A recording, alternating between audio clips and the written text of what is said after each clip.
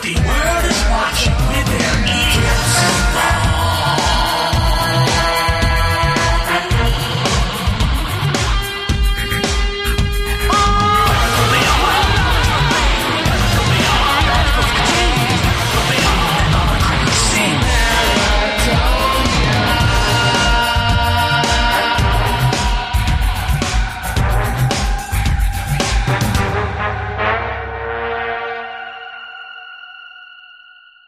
If you record audio for any purpose, chances are you want it to be heard. You want to attract the largest audience possible who can hear your message. That's where we come in. We're cyberears.com, a revolutionary internet service that will host your audio files and help you promote and track its popularity. Considering hosting a podcast to the world? We have all the automated tools to make the process as simple and easy as it can be. No technical mumbo-jumbo to work out. CyberEars.com does all the work for you. You record it, we take care of the rest. So don't delay. Go to CyberEars.com today and register for a free trial account. Upload your audio files and get heard.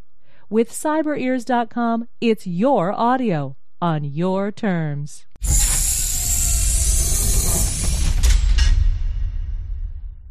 Hey, Paratopia, it's Jeff Ritzman and Jeremy Vaney, along with you again on a Monday, Tuesday, Wednesday, Thursday, Friday, Saturday, Sunday night. Did I cover it, Paul? How was that? That was good, yeah. See, you don't know when they're listening. You get it? That's pretty slick, right? And tonight, you guys better strap in. Or strap on. What? I knew it was coming. Sorry. I knew it was coming. It's a freewheeling chat tonight with Mr. Philippe Mora. Dr. Mora. Dr. Mora. Von Mora. Mora, yes, Von Mora. And he shall whip you if you do not refer to him as Von Mora. We'll be on hand to discuss his latest film. And what's the name of that film, Jeremy? The God Files. That's right. Which I watched the YouTube video of. The trailer. And I'm only going to say, And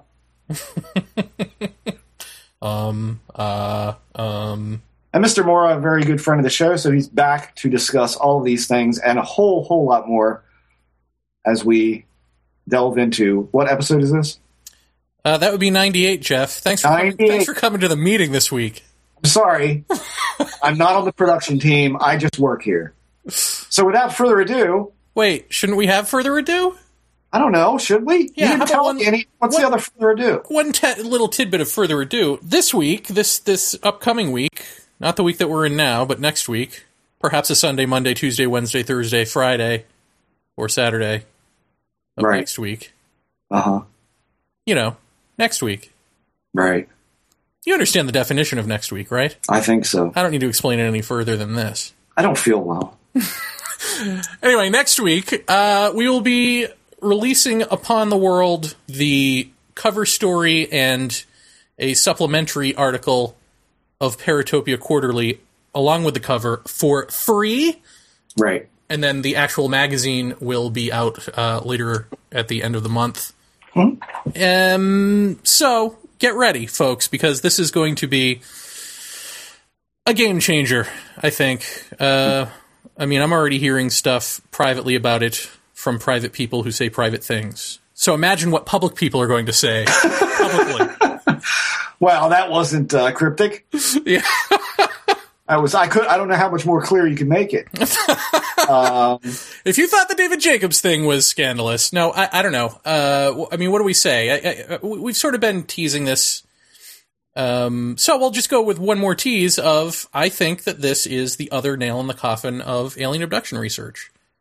Pure and simple. And if you don't get it by the end of the entire issue of Paratopia Quarterly, I mean, I think you'll get it probably in the 2 articles that we're giving to the world for free. But if not, I think at the end of the entire issue, you'll see why exactly there's plenty of reason to move on and forge anew, start anew in whatever way possible.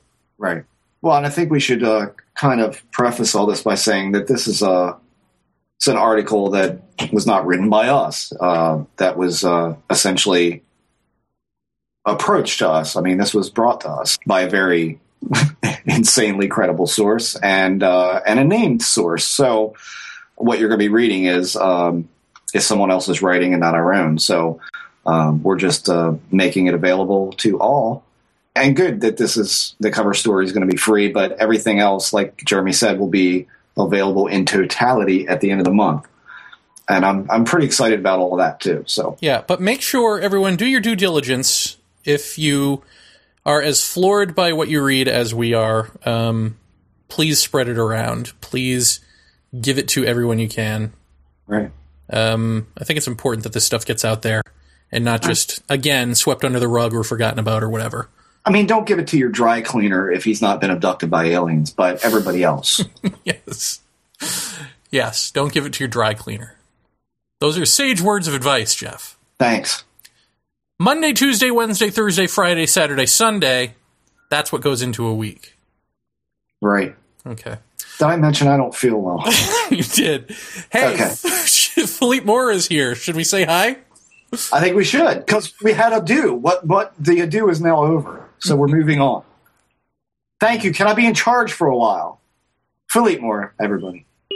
Paratopia, it has been a long time coming since we finally now have Philippe Mora back on the program, who is, of course, Jeff's and my favoriteest director ever of Communion.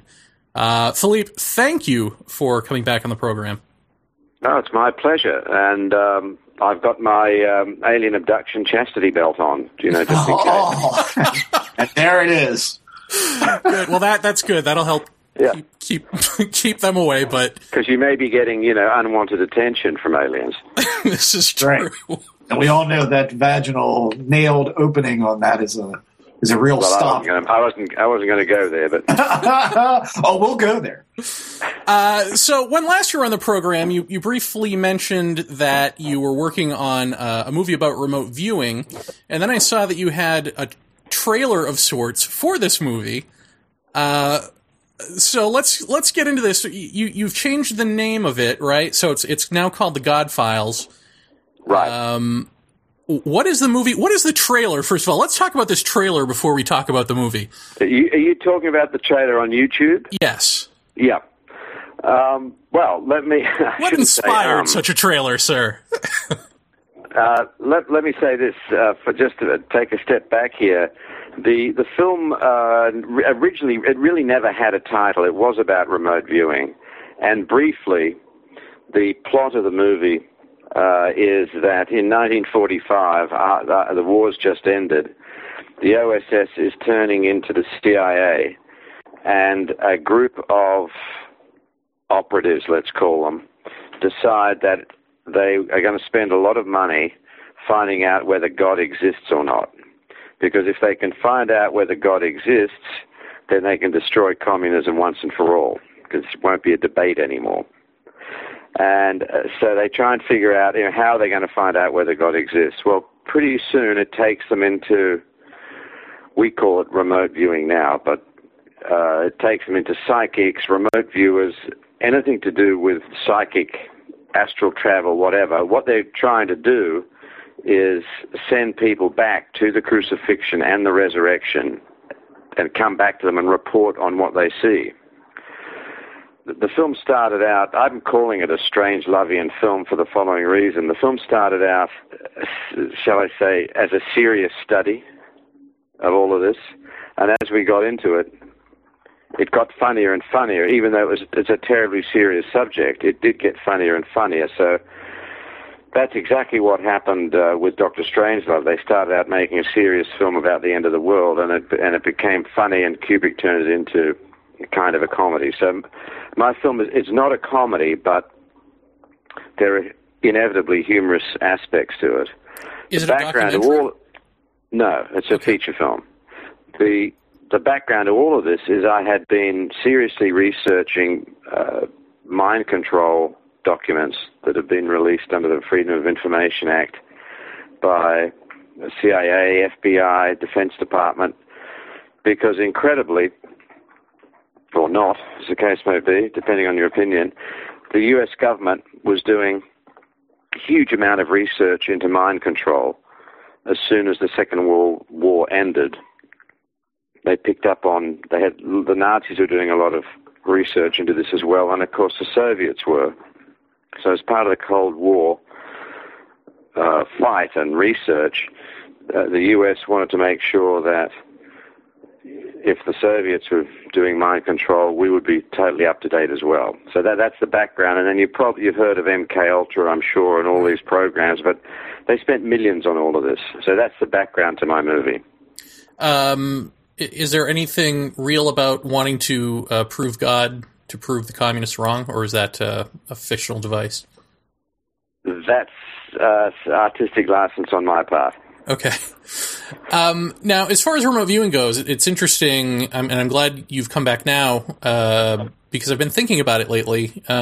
Someone told me that Ed Dames, who's a big, famous remote viewer, had remote viewed Santa Claus. Somebody gave him Santa Claus to remote view, and not knowing what it was that he was viewing, he saw basically somebody attacking homes. He saw it as sort of in terms of espionage and that sort of thing. And now, a brief timeout to correct myself. Ed Dames didn't do the remote viewing. A couple of remote viewers did the remote viewing and presented their data to Ed Dames, who then made it out to be some sort of terrorist attack on American homes. But that snafu doesn't negate any of the questions or concerns that I have that follow. Chime back in. Which leads me to ask, is all of this remote viewing stuff simply psychically honing in on whatever the suggestion is, and then pulling out of the ether information about it, whether it's fictional or not, so that you're not actually viewing anything real necessarily, just sort of psychically picking up on what the person is asking you to pick up on? That's still an open question. There was a very small success rate in terms of what you could say was, scientifically proven or accurate remote viewing. They'd get to a man or a woman in different, usually men, in two different rooms, give them the same coordinates, and occasionally they came back with the same information or very close to the same kind of drawings.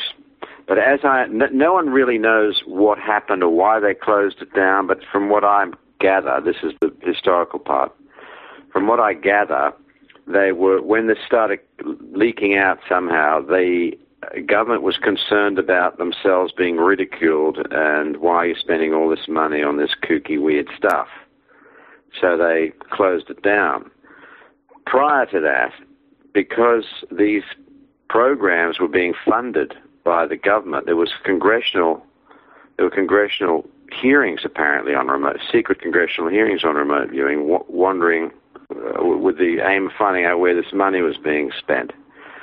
And as I understand it, that's why the Army, the Defense Department, came up with the remote viewing manual. Have you seen that?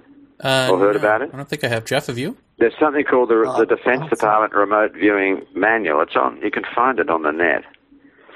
And that was a document created to show this congressional investigation what they were doing and how they were doing it, because to get money, you have to have, for the Defense Department to get money, you have to have a document which shows exactly what you're doing. So this remote viewing manual is quite interesting, and it explains how they do it. So is there anything in the manual that differentiates it from what you would just call ordinary psychic ability?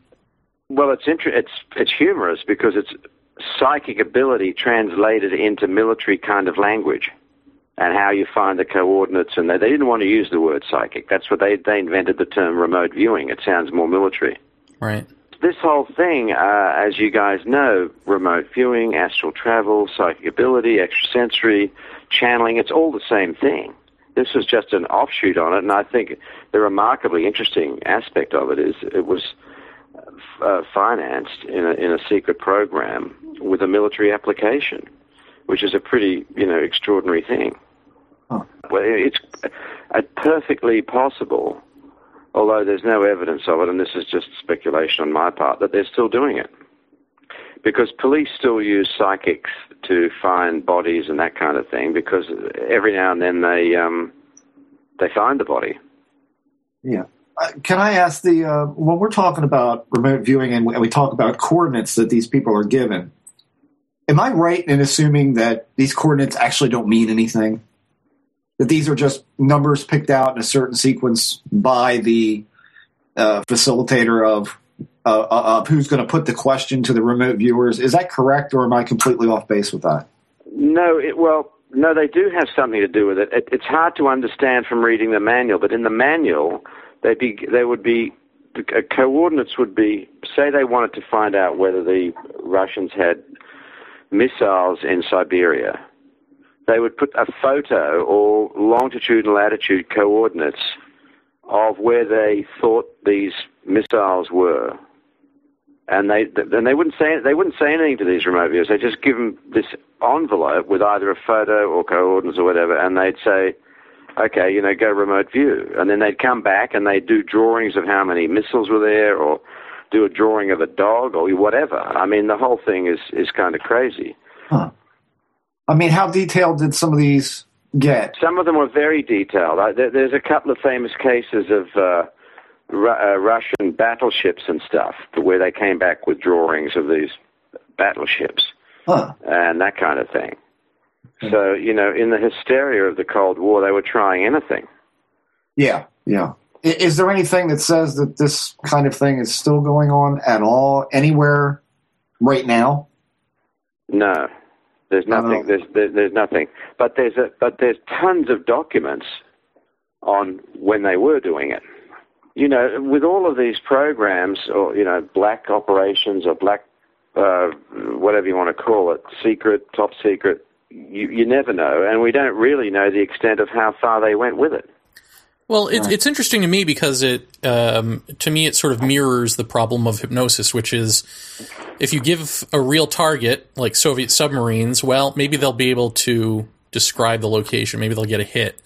If you give them something unknown, like, alien base on the moon or Santa Claus or something, then who knows what they're getting. And it's the same thing, like hypnosis, it'll work. We had Whitley Strieber on again recently, and he said the forensic hypnotist who worked with him told him after the first couple of times, you're done. Because then you start fabricating a story, you start making stuff up.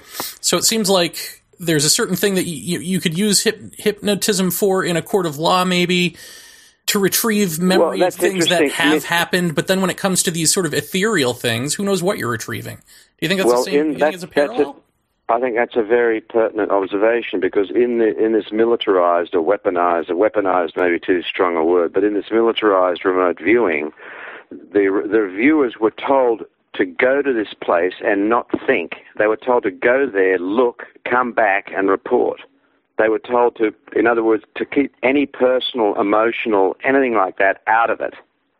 Because sometimes they'd go to some place and see atrocities. A few times there's reports of this. But they were told, whatever you see, don't get emotionally involved. Now, hypnotism, I think, is all over the place, as you were just suggesting. And the remote viewing, it's kind of a hypnotism, I guess. I don't know. I think it's all the same thing. It's all using part of the brain that many people believe we have that isn't used. Hypnotism, of course, was studied by the CIA and in depth and created as a behavior modification tool. So you must have known this way back when. Did it worry you when you started seeing it used as a regression therapy tool? Yeah, I think it's all. I think it. Well, not all. I think most of this stuff is just quackery. As Jeremy pointed out in that excellent article. But the thing is, you only need one incident that's real to make it real. It's like, you can have 500,000 fake UFO or alien abduction sightings, but if there's one real one, that's all that counts. We're still looking for that one real one in terms of conventional scientific proof. But so I mean, all the quackery and fakery and all the rest of it, it doesn't mean anything if these things really, events or people or aliens or whatever, these things actually exist. We just need one really good incident. Right. So I think the same applies to hypnosis. In that you just need one really good.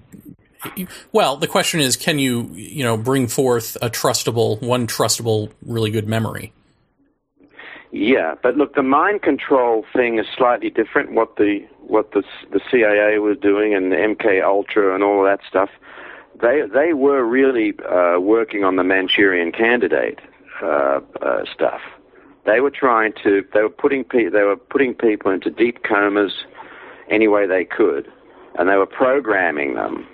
And the hypnotism was just like in that movie, I think they show like Ace of Spades or something, and it triggers an instruction. That's what they were doing in MK Ultra. I mean, that's described in documents now. Mm-hmm.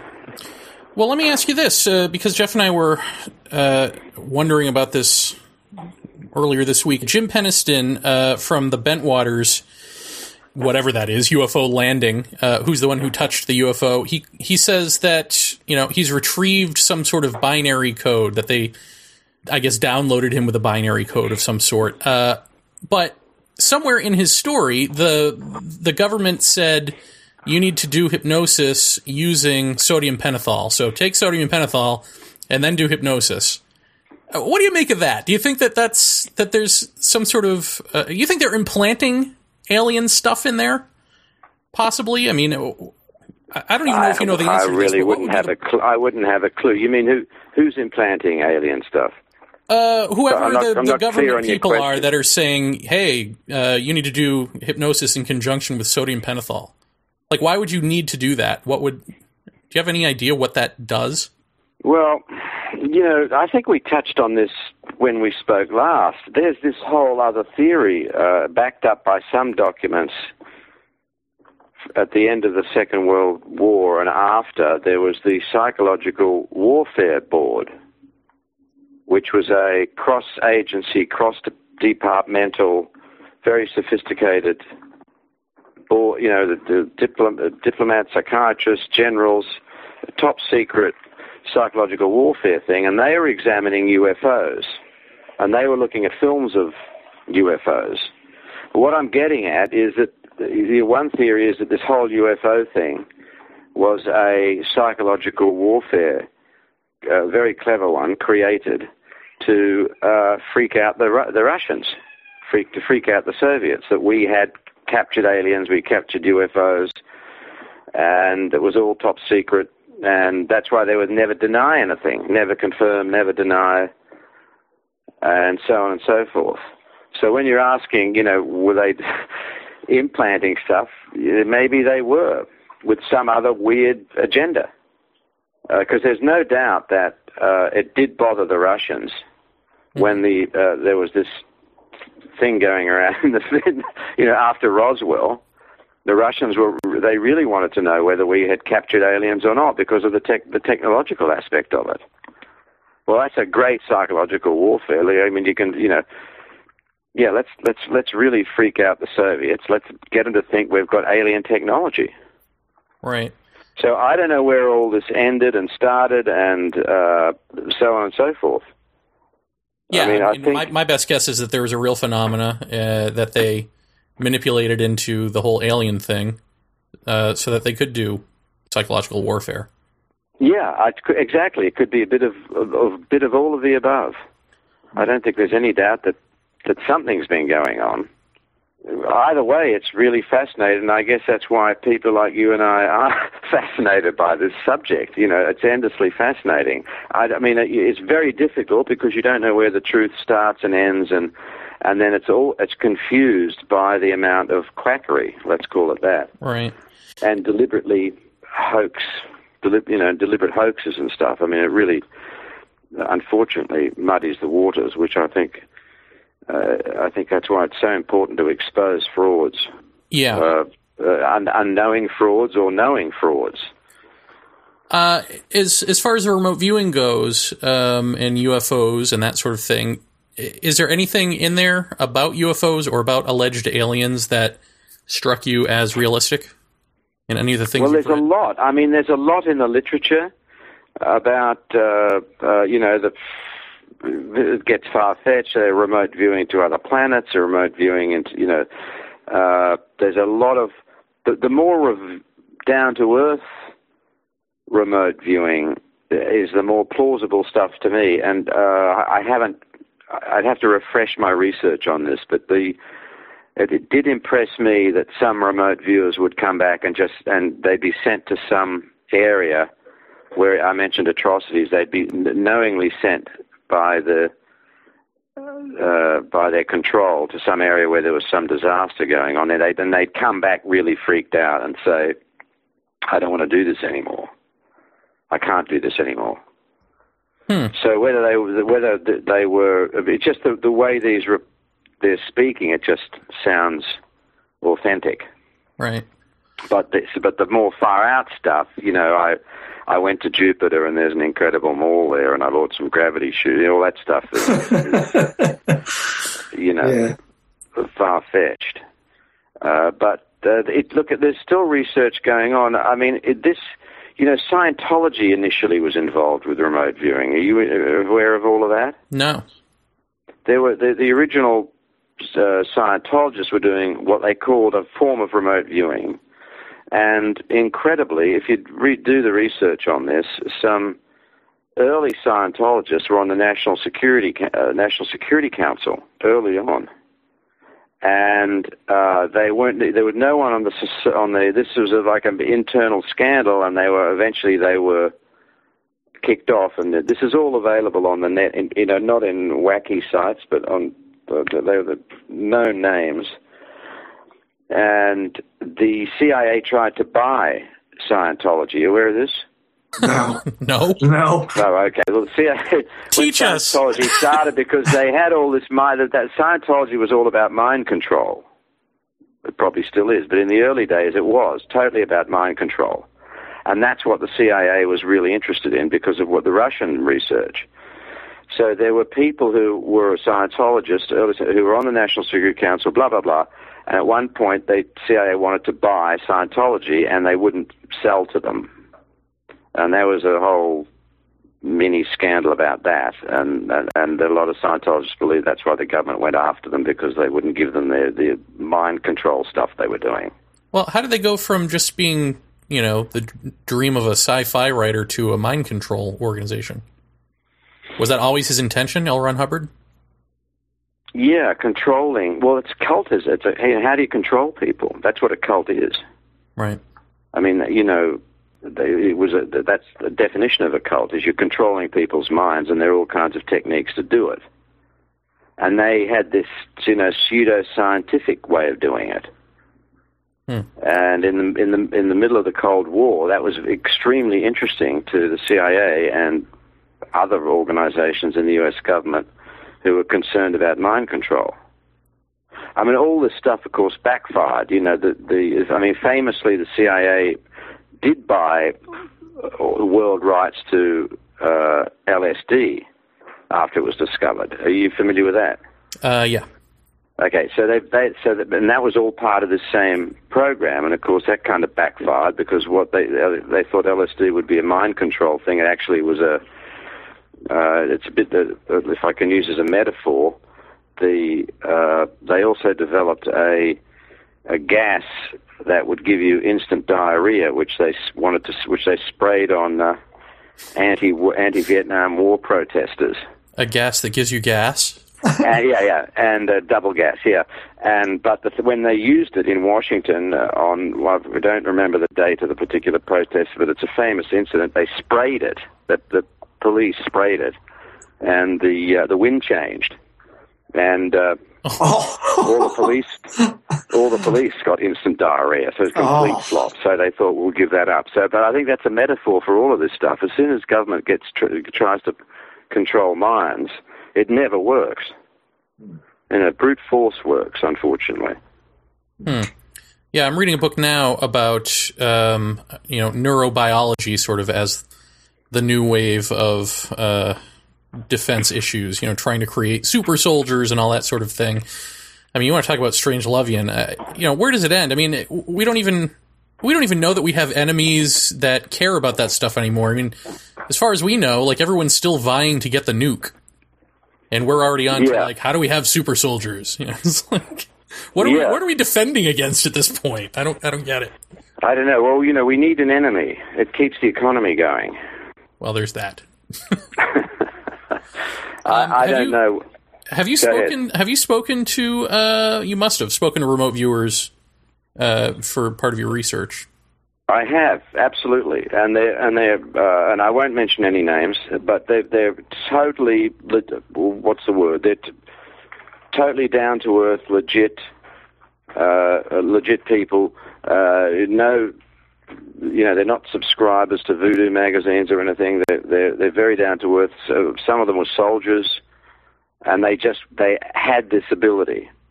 Then they didn't know why, what, or whatever, and they did exactly what they were told. They said, go to this place, take a mental picture, and come back and tell us what you saw. And don't get emotionally involved. And do you know roughly what they think their hit ratio is? I mean, do they think it's a good tool to use, or no? They're not that. They weren't self-analyzing like that. They were basically, down to earth is the only thing I can think of. I mean, they were not.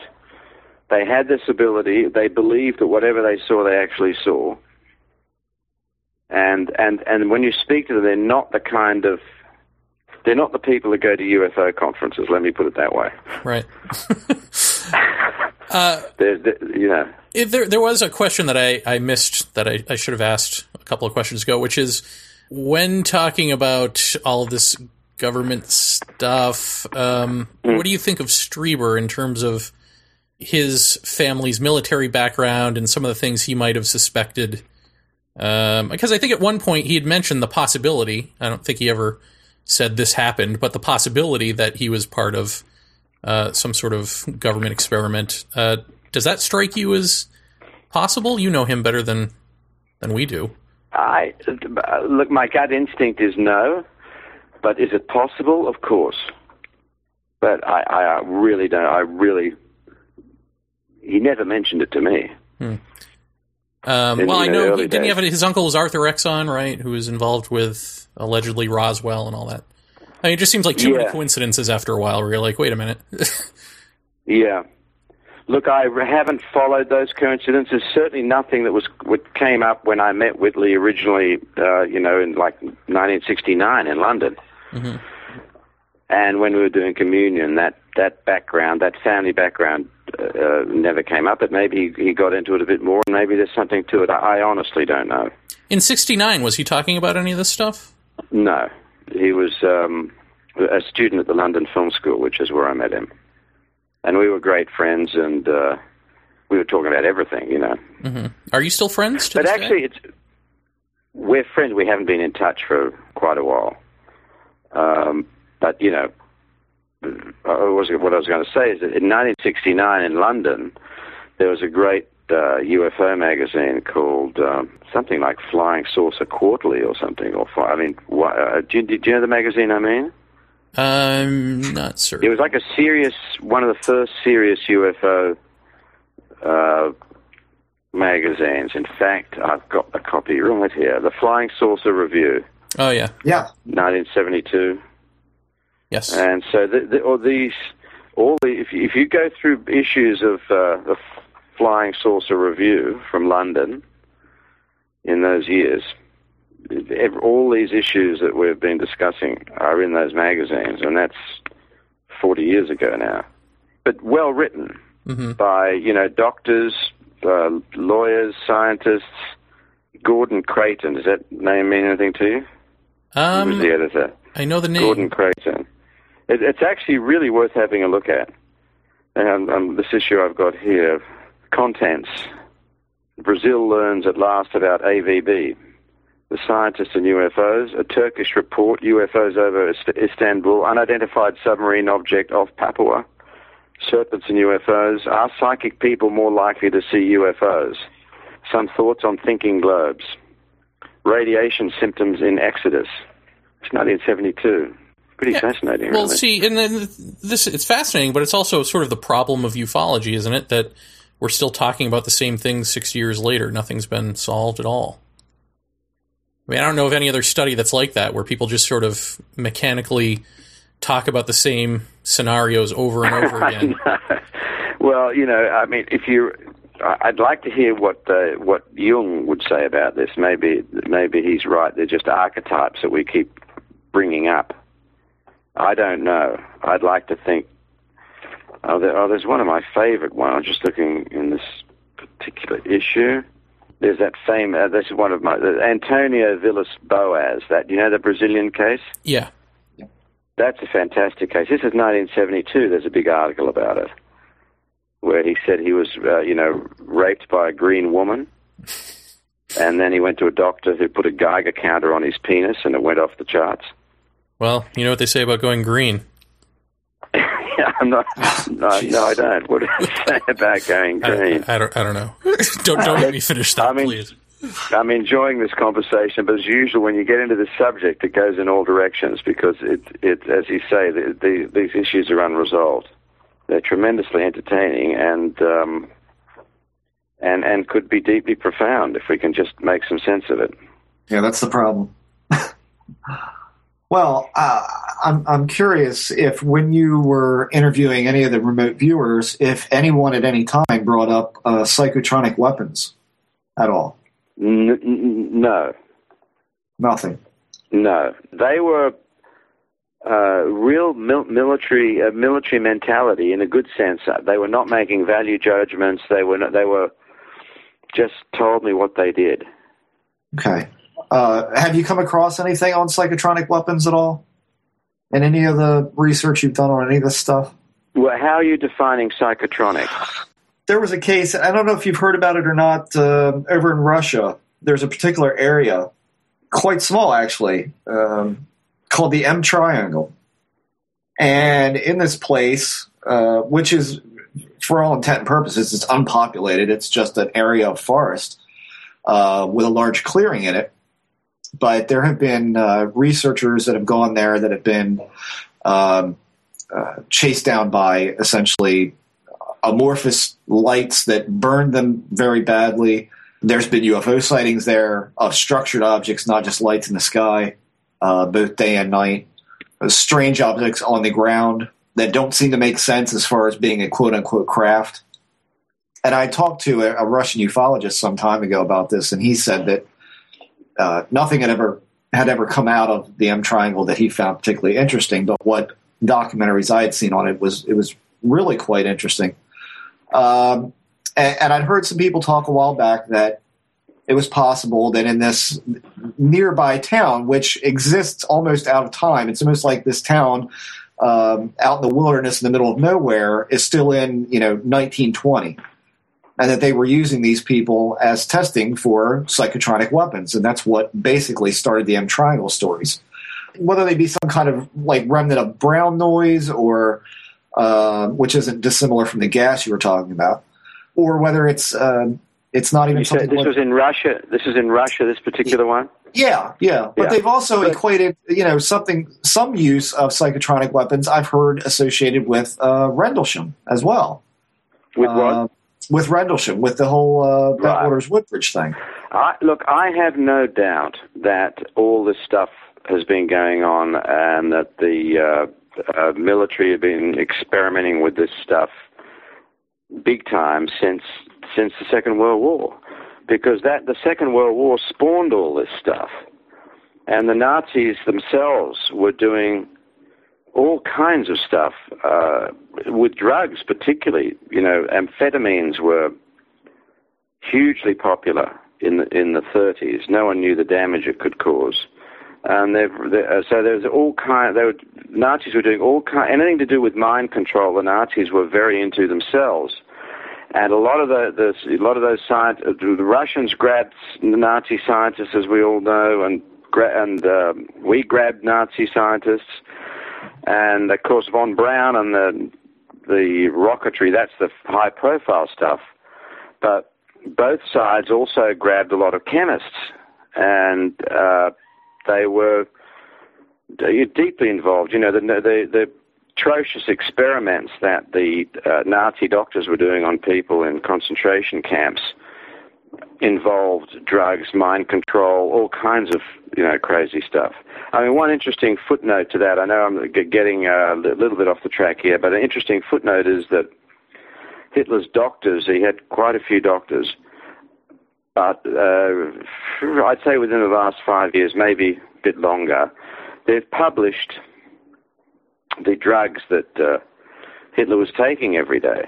And they've now basically concluded, and there was an introduction by Albert Speer before he died to one of these books on Hitler's medications, that Hitler was an amphetamine addict. Oh.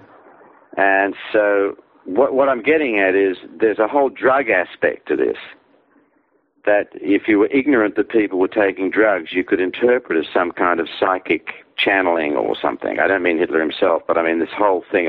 You're talking about a village in Russia. Sure, they may have given them huge doses of LSD. Right. They could have given... Mind control is the untold story of the 20th century.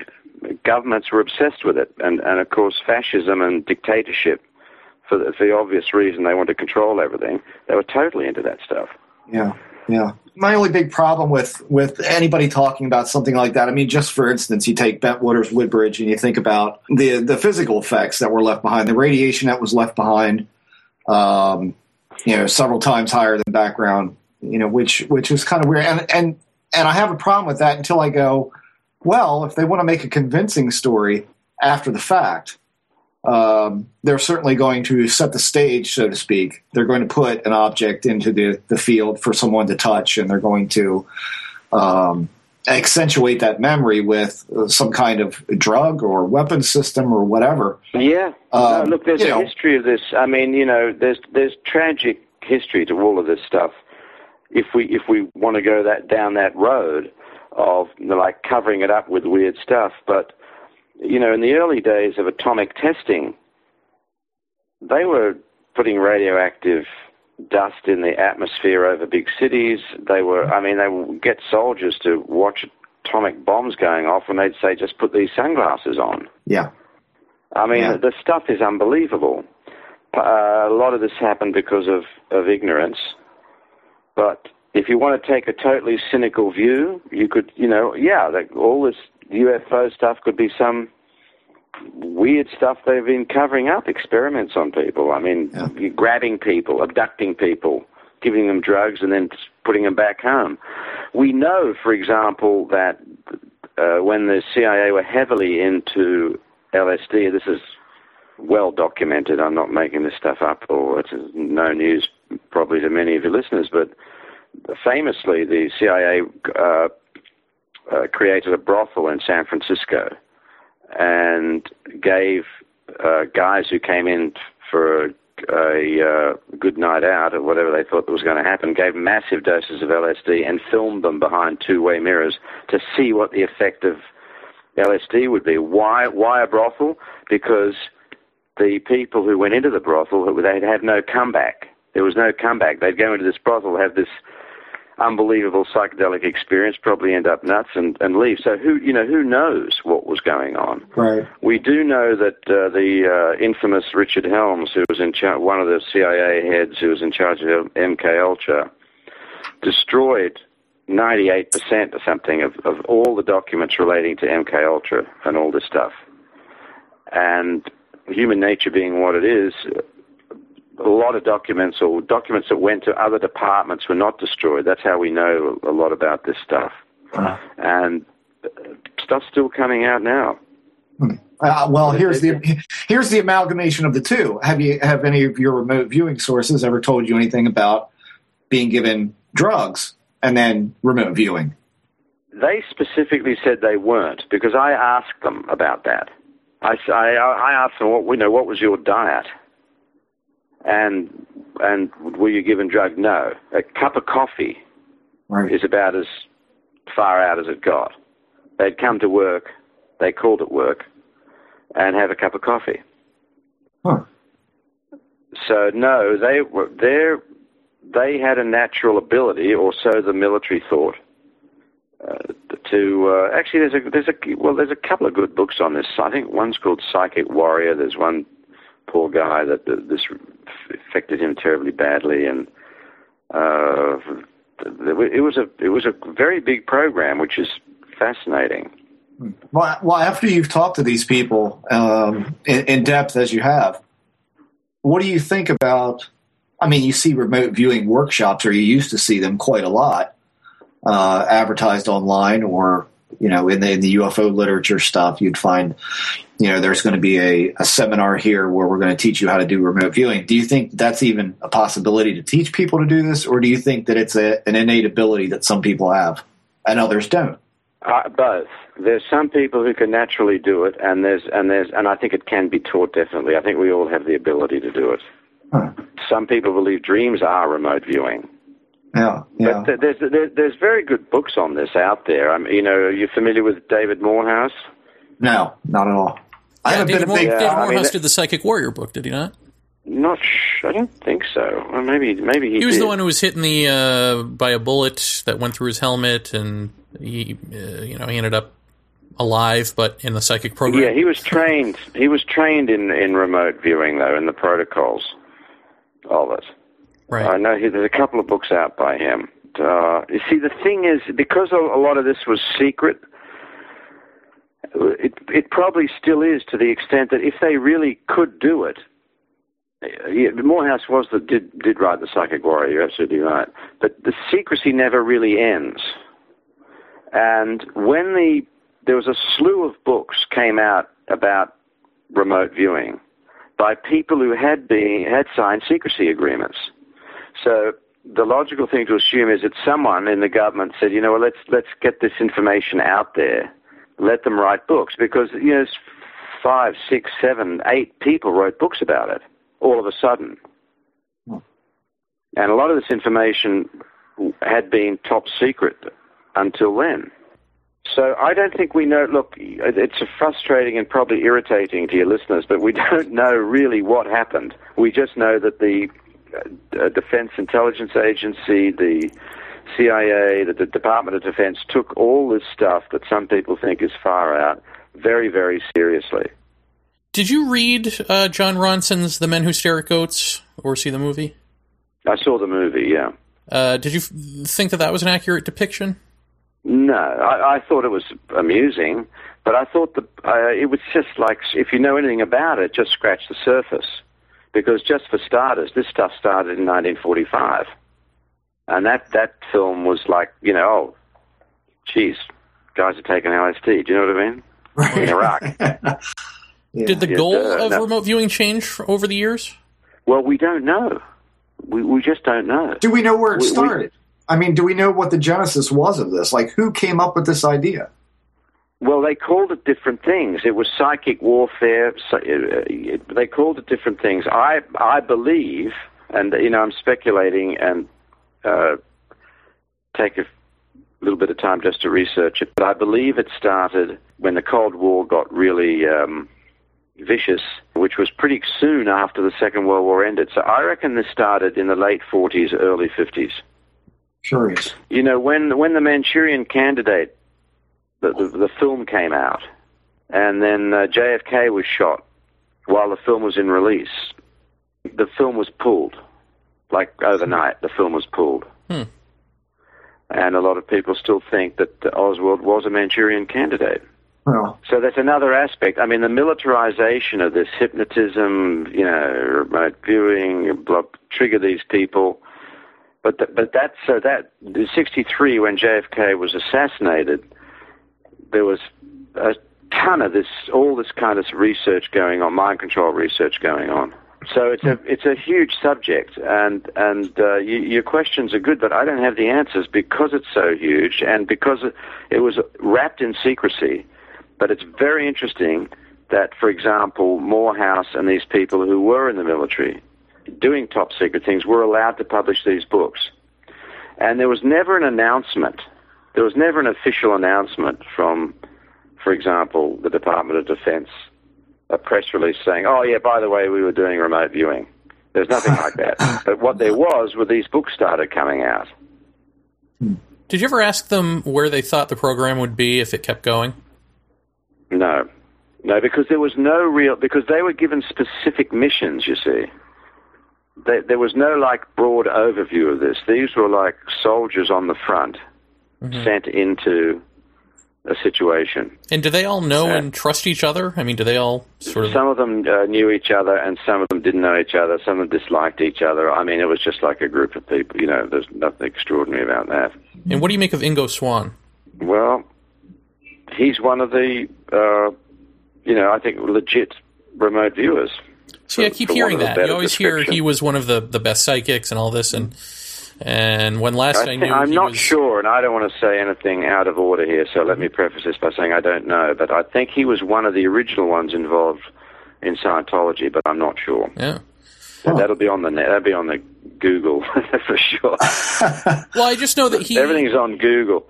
I just know that he, in later years, got depressed and sort of became a reclusive person because he is just at this point waiting for the world to end. But it's just interesting that he believes what he saw that much, because anything that I read about what he's seen doesn't seem plausible to me in terms of, aliens on the moon and this sort of thing.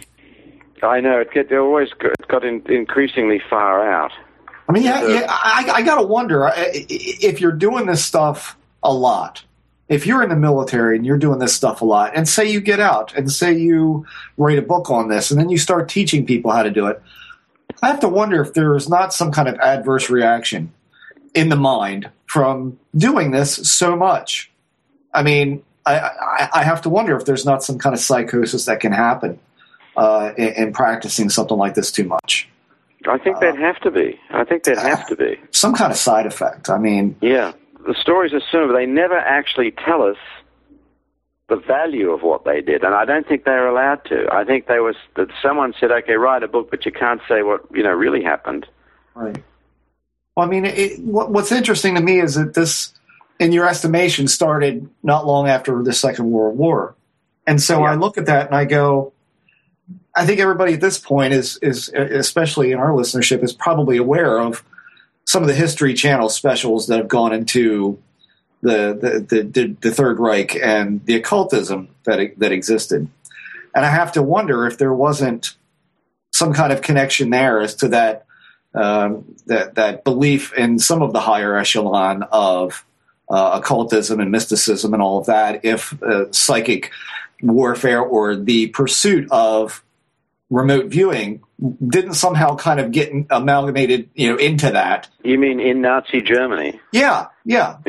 But the thing I think about that is that you've got that, but then when we bring, in other words, there had to have been something to it that was very substantial for our military to go, all right, we need to take this up. We need to start a program. We need to get this going. Because if it's not valuable, it's just like a corporation. If you bring a project to the table that's not going to make the company money, they're not going to fund it. And so somebody somewhere. I don't think there's any question that there's something to it and that there was a lot to it. I don't think there's any question about that at all. And then regarding Nazi Germany, you've got to keep in mind, and I've made a study of Nazi Germany, a few films and everything, and I really know quite a bit about it. You have to remember with Goebbels and Hitler that they were the ultimate cynics. And I'll give you a fantastic example. Goebbels knew and Hitler knew that millions of people, a huge proportion of people all over the world are superstitious and believe in astrology and all this stuff. They knew that. So Goebbels rewrote Nostradamus. He put Hitler in it as Heidler, and they published that in something like 48 languages in the mid-30s. And that Goebbels edition of Nostradamus is still the edition most people read, and everyone still says, "Oh, isn't it amazing? Look, Heidler, that must be Hitler." So a lot of this.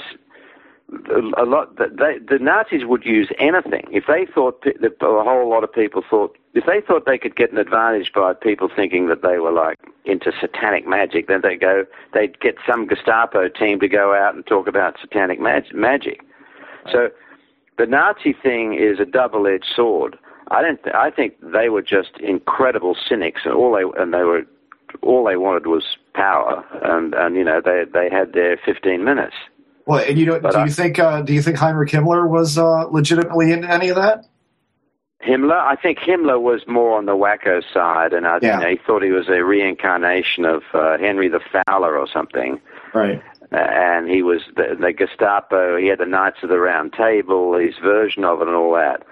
But I don't think Hitler and Goebbels were at all. I think they were just using everything they could to control people. Because there is that tale of a psychic that had given Hitler a root of some kind, and Mandrake or something. Yeah. Yes, yeah, and he was supposed to hold on to this thing for as long as he wanted it. In other words, the Reich would last as long as his connection to this root remained. But then I don't remember if it was Kristallnacht when they killed him or not. But a lot of psychics were rounded up and killed.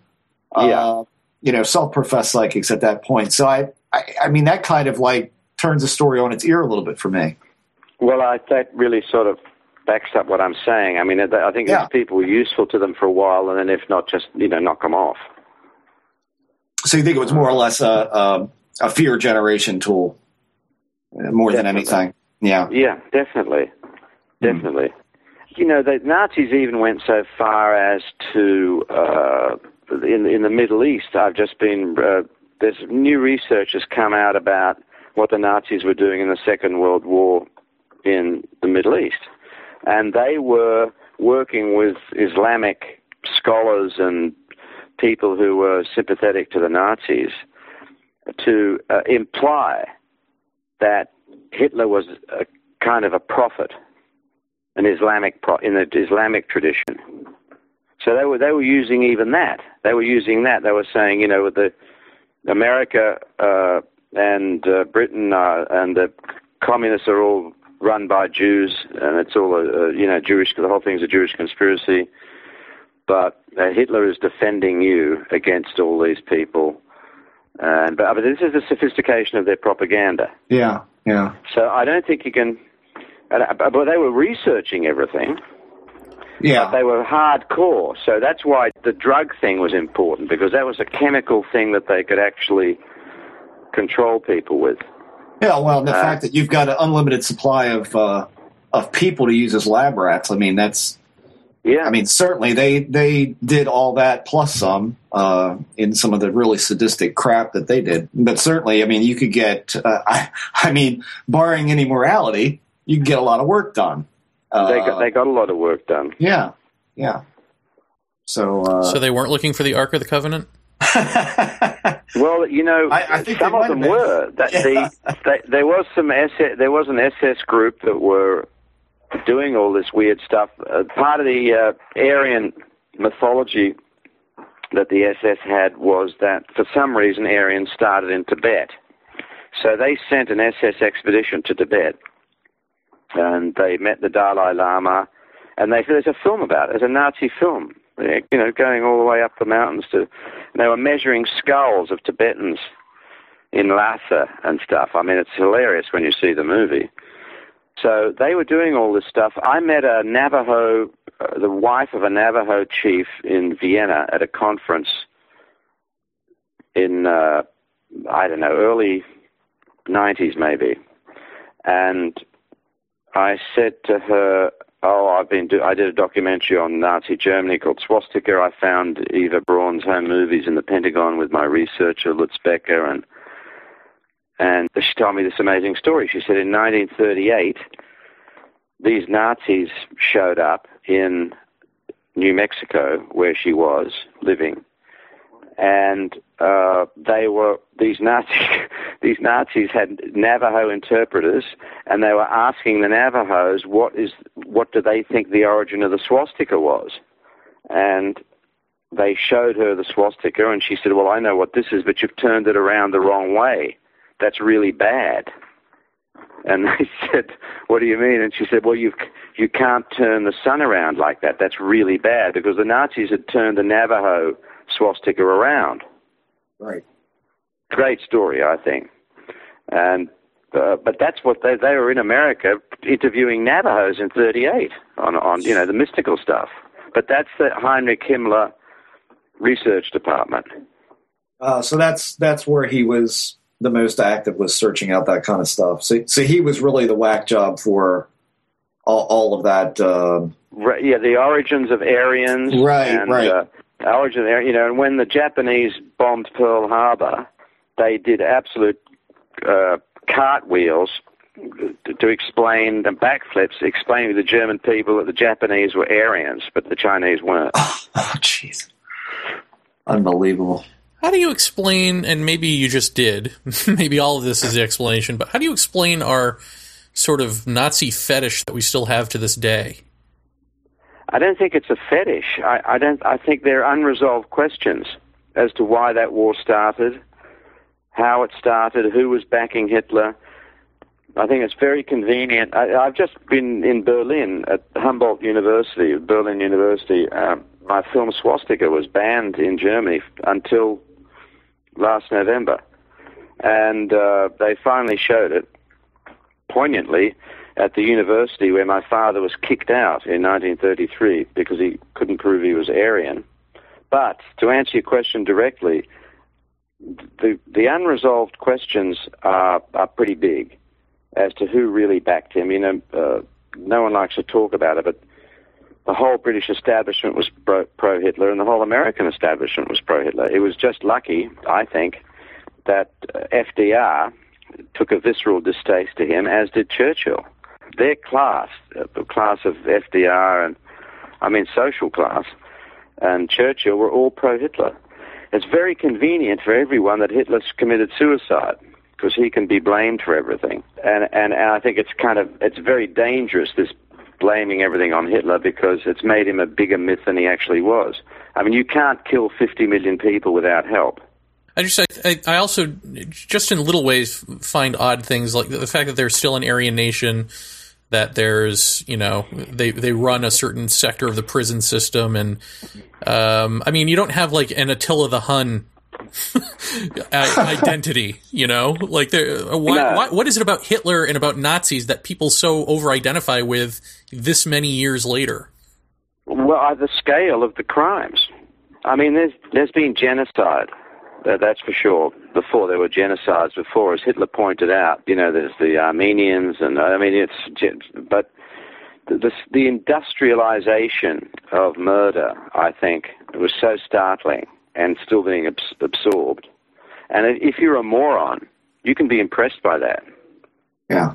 If you've got a low IQ, you can really be impressed by, oh, wow, geez, they killed, or maybe there's something to that. Maybe there is something wrong with the Jews and the gypsies and the gays. Right. There was a bizarre thing.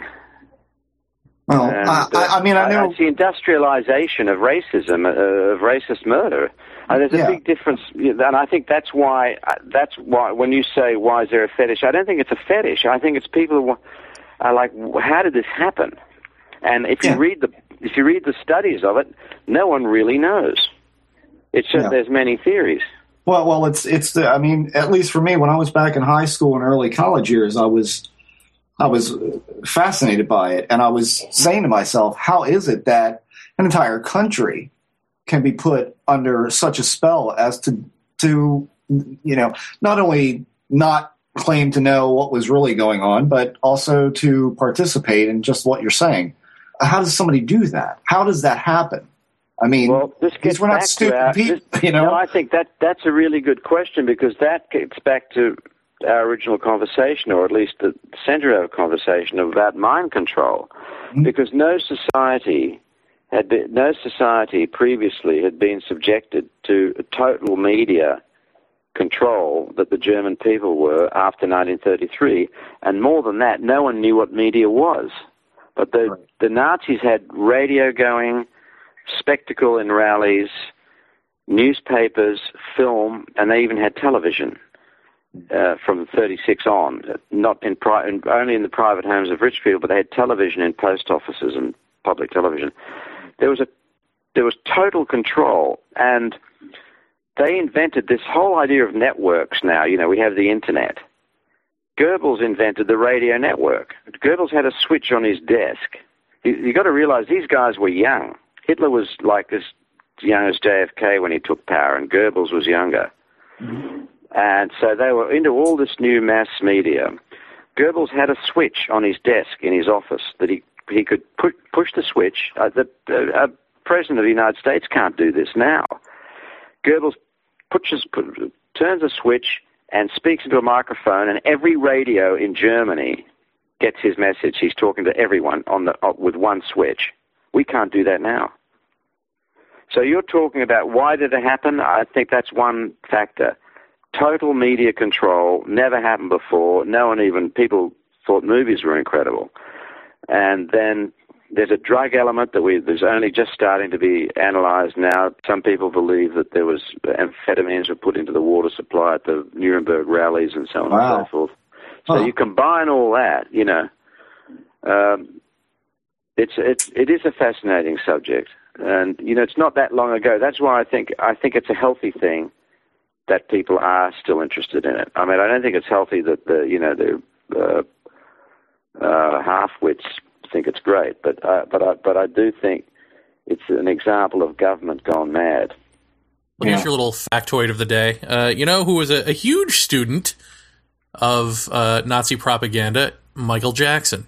No, that's really interesting. Yeah, and now you go back and you look at all of the, especially in the 80s, the footage of him running with an army and, all of that sort of action figure-looking stances. And yeah, I always thought that was a bit odd, actually, that military dancing thing he was doing. I always thought that was a bit odd.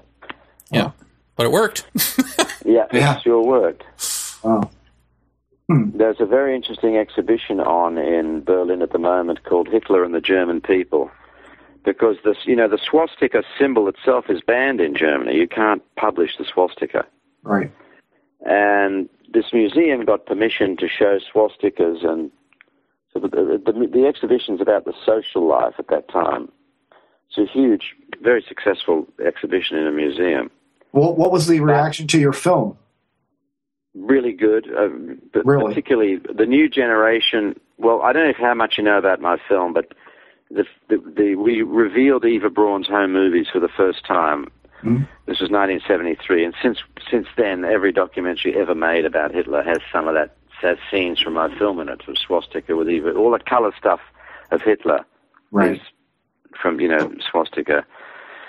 And I didn't have narration because I assumed I didn't need it. I assumed everyone knew that Hitler was a bad thing, ending up in, as I mentioned before, arguably 50 million people died in the Second World War because of what Hitler started.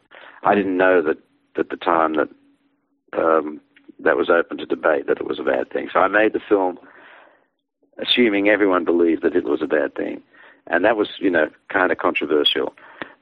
When the film was shown at Cannes, and it's a long story, I'll try and be brief, when the film was the official UK entry in Cannes in 1973, pandemonium started when people saw Hitler in color. People hadn't seen Hitler in color, let alone it filmed in an informal home movie kind of way. And fights broke out. And there were German distributors in the audience in 73, and they said, this film, if the French people are fighting, imagine what happens in Germany. We can't show this in Germany. So it became the famous film in Germany that they were never allowed to see, which, is kind of crazy. And other countries stopped it too. It was shown in the US, in LA and Washington and a few other cities. It was shown in Australia, France, and so on. To answer your question specifically, the younger generation of Germans, they thought it was fantastic. They said, now we understand because Hitler looks like a normal guy. So we've only seen that ranting, yelling Hitler, and we've seen Hitler in the home movie excerpts in documentaries, and we've seen the Holocaust, horrible Holocaust scenes, and we've never seen the whole context of it. We've never seen how this guy looked normal, he played with kids, so you went along with him, and he had, so the reaction was very moving, actually. I had a lot of young people, like I'd say 18 to 24, saying, thank you. Yeah, well, it's valuable to know that that evil could be your next-door neighbor. I mean... Listen, most serial killers are good-looking. Yeah. Well, I mean, let's be honest. At the time, Hitler looked pretty much like every other guy. I mean, we view him as this iconic visage of, the uniform and, of course, the mustache and all of that. But, I mean, he wasn't an amazing-looking guy. He wasn't. He certainly wasn't out of step with what the style of a man's grooming in Germany would be at the time. So, and not only that, he was much younger than all the other world leaders. Yeah, and that was attractive to young people. Yeah. I mean, for a while, what he said worked. Yeah. Well, I mean, like you say, the carefully crafted image and propaganda, and I think you look at any leader that's going to use a skull and crossbones and black uniforms. I think on some level, so far out. No, it is. It's really far out when you look at it. Yeah. I mean, I can't conceive of that, being, and I mean, nobody's going to sit back and lie and say that, the photography of all of these things, like the stadium in Berlin, when they had all the style films. Yeah. I mean, that was really well look done. at that and go, wow, that's not unimpressive. No, that's impressive, No, it's very well done. I spent a day with Albert Speer. I don't know whether we discussed this when we talked last. Did we? No, you did. He was Hitler's architect, and he designed those rallies, and a lot, and he became Minister of Armaments. But I asked him, and I was very young when I met him, so I was no threat to him, obviously. And I was asking kind of naive questions, which in retrospect was probably good, because I said to him, "What would you do if Hitler walked into the room now?" This is 1972. Uh-huh. And he said, if Hitler walked into the room now, I think his force of his personality was so strong that I'd be compelled to do what he asked me to do. Really? Well, that's just bloody amazing, because if he'd said that at Nuremberg, he would have been hung. Yeah. But he did say it to me in 1972. We're getting way off the subject here, but the other Nazis I met quite a few in the course of researching that. The true believers all said, the Führer had an incredible magnetism and so on and so forth. But the people who met Hitler who didn't like him, who I also met some of them, like Leni Riefenstahl's sister-in-law, who thought he was just horrible, they said there were two reactions to meeting Hitler. The first reaction was, oh my God, what a genius. And the other reaction was, Jesus, this guy's like this homeless bum. I don't get it. Really? It was just like a weirdo. And there were those definite two reactions. You wonder what kind of effect the propaganda has on people long before meeting somebody like that. You look at some of those posters that they did of him back in the day, and the statues and all that. I mean, you have to wonder. I think it's huge. Look, it's marketing. It's exactly. People tremble. It's when people tremble when they meet a movie star now, even. Absolutely. And they're most of them are, not that impressive as human beings, and some of them are. But I mean, the force of marketing and all that stuff, it's very interesting. Well, I mean, we certainly see the force of marketing in ufology. To bring this whole thing back around again. I mean, you certainly see it. Yeah, no, it's true. Look at Hollywood and UFOs are deeply related. Yeah. And those early UFO movies, The Day the Earth Stood Still, and I think they're very important in imprinting in people's minds. Yeah. Well, and certainly, as a thought, I don't know whether we're winding up, but if we are, as a thought on that, it's always struck me that the aliens that people say they see are always sort of humanoid. Yeah. And there really is absolutely no reason why an alien life form would be humanoid or even arrive in a flying saucer. Right. It just doesn't. We anthropomorphize. That's the word, isn't it? We anthropomorphize. That thing. We do that. We make everything like us. But really, there's no reason why anything should look like us. I think it's our ego is our mass ego is saying that if aliens are here, they're going to be some form of us. Yeah.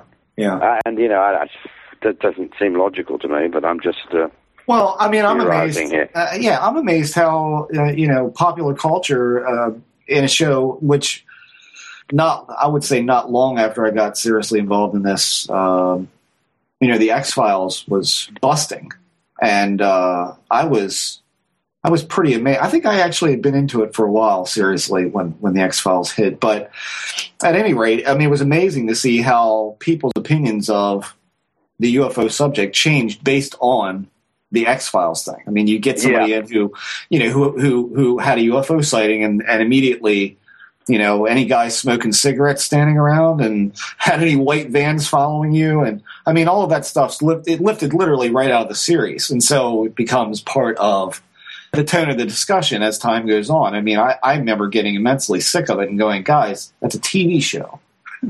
But it is amazing how all of that the media does affect. It's powerful. Even public perception. Really powerful. Absolutely.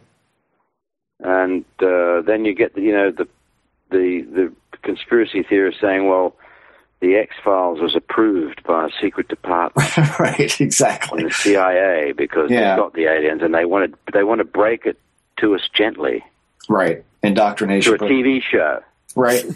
Yeah, we've been hearing that since the early '80s. Yeah, and why would they do that? And because we're so dumb, we need a TV show to tell us. There's all this. It's crazy stuff. They always say that, and then these shows that are supposed to indoctrinate us or make everything sound evil and fearful. So I don't know what they think they'd be accomplishing by making us afraid of aliens.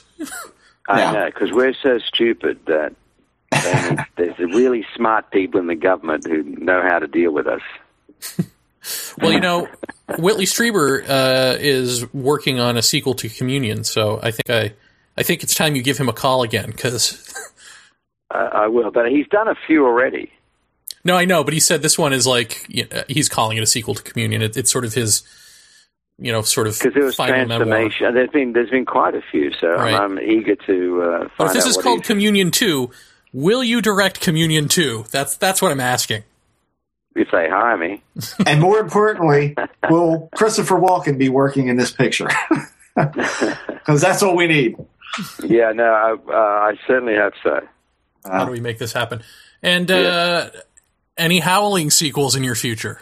Not in the near future. What I'm working on is the life story of Salvador Dali. Oh, cool. Who, talk about surrealism and issues of reality.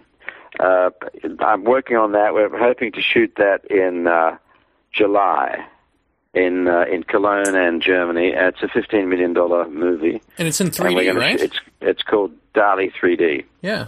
Oh, awesome. And then I'm finishing up The God Files, and The God Files really is about most of the issues we've been discussing with a humorous tone in the movie. That sounds great. See, I look at you on IMDb and I think there is a prolific director. I mean, you've got Swastika, you've got The Howling 2 and 3, you've got, Salvador, Dali 3D. I mean, that alone is the resume. You know what I mean? It's quite a resume you've built up. Well, thank you. Actually, someone sent me some movie buff sent me a site. Some guy did the 12 weirdest moments in Philippe Mora movies. And it was some blog somewhere, and he said, the funny thing was, he said, this is the 12 weirdest moments, but it's not really in Philippe Mora movies. It's in 4 of Philippe Mora's movies, because I had to stop after 4. Oh, boy. Wow. I think one of his favorites was the exploding dwarf in Howling II. Oh, God. Yeah. Well, I have to say, I don't think it gets much better than the Alka-Seltzer Man dancing up to Christopher Walken's face as he laughs hysterically. Well, that appeals to me, I have to say. Yeah, that's my favorite. The little blue guys. Yes. Yes, that's my favorite. Yeah, well, that was great. I have very fond memories of making that film, but one of the great ones is going with Chris to a alien abduction therapy, not a therapy session, a meeting of abductees. Right, a sport group. Mm-hmm. And in New York. just after Chris agreed to do the picture, and I really reproduced that scene in the film. Wow. When there's people there, and but when I left the meeting with Chris, I said, what do you think? He said, "You got to be kidding me."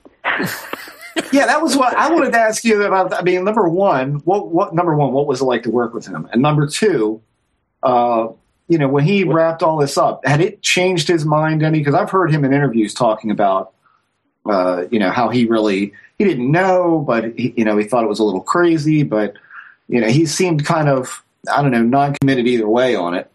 Well, let me put it to you this way. He grew up in Astoria, New York, in tough streets. He didn't buy any of it. He thought it was possible, but yeah.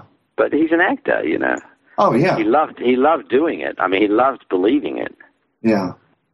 But his doubt kind of transferred into his portrayal in the movie, and to me, that's what made the movie. The fact that this guy was wondering whether he was going crazy or not. Right. I think if we'd gone one way, it's definitely happening, it would have been a weaker film. And if we'd gone, it definitely isn't happening, it would have been a weaker film. Yeah. That's why we ended up making it independently. I couldn't get a studio to make it, even though it was a bestseller. Yeah. And the reason was they kept wanting me to make it a horror movie, and I said I'm not going to make a horror movie. That's not the issue. The issue is, do these things exist or not? Right. And they were saying, Philippe, you can't make a movie ending with a question mark. Huh. And I said, well, that's what this is, and then that's in fact what the book was. The original book really was. Right. Well, I think you've just gotten to the heart of the issue with all of ufology that we've been talking about for the past couple of years on this show, which is the question mark doesn't sell, answers sell, and so the term unidentified or unknown gets completely lost in the shuffle. It gets answered, and that answer is, by definition, untrue. Yeah. No, I think that's right, and I think it's very interesting that it is still a question mark. A flying question mark. Yeah. I got to say that when I bought Communion on DVD after hunting it down, and I got the special edition when they you guys inserted the outtakes at the end of the DVD. I have to say, the shots of Mr. Walken sitting cross-legged on the floor in the alien waiting room, trying on different rubber alien masks, is enough to make anyone run screaming from the room. I mean, well, that scene is in the movie. Yeah, but there were more outtakes of it. Yeah, and some of that is just chilling stuff. And I still to this day say that your film, and this is no reflection on your work whatsoever, but no one's ever going to be able to match what that experience is like to a degree. But I think that at least, if nothing else, I think that your film and the way, the surreal nature of it, I mean, this was the first film to ever really tackle into that. I think you portrayed it so perfectly. It's as good as anyone's ever going to get, I think. And amazingly enough, without CG. Thank you very much. And you know what? The surrealism is an interesting aspect. And in connection with UFOs, I don't know whether this expression is still being used, and I don't know who originated it, but high strangeness. Yes. Mm-hmm. There were people saying that someone was designating experiences as being of high strangeness. Mm-hmm. And I would have called the film High Strangeness, except that, we had to call it Communion. Right. Yeah. Well, I think you definitely. I think if we're talking about meeting alien beings and crossing into other time zones and parallel universes and all the whole thing, it is going to have to be very strange when that happens. Yeah. I don't know if I asked you this last time you were on or not, but did you or any of the crew have any kind of weird experiences when making this movie? I think you did ask me. One guy ended up in the San Fernando Valley, 30 miles from where we were shooting, but we didn't know whether he was abducted by aliens or whether it was an alcoholic blackout. Right.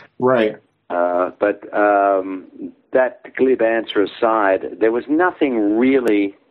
I can't say there was anything really strange, unless I blocked it out myself. My experience, my only really strange experiences were when I was with Whitley in his cabin. And I think I told you about that when we last spoke. Yeah. That I had this very vivid nightmare, which Whitley didn't believe was a nightmare, thought it actually happened. But I had this very vivid nightmare of these alien, a very old-looking alien smiling at me, and suddenly I was out of the room, the light shining all through the windows in the cabin. I was taken to a strange lab where there was like skinned animals in like huge test tubes, and there was a light in the swimming pool and so on and so forth. And I woke up convinced I'd had this, I was just about to make the film, so why wouldn't I have that nightmare? I was in the cabin. Right. You're totally in the mindset. Right. Yeah, totally, And the lights coming through the window could have been the electric lights. Whitley had lights that were triggered by animals. I guess the security around the cabin was every bit as portrayed in the movie. Yeah, no, exactly. Was Andrew privy to any of this? I mean, did he know all this stuff? Yeah, he did. Yeah, no, he did. And that there was the scene in Communion where, he says to his dad, I'm seeing these lights and stuff, and Whitley gets upset and thinks it's confirmation it's all actually happening.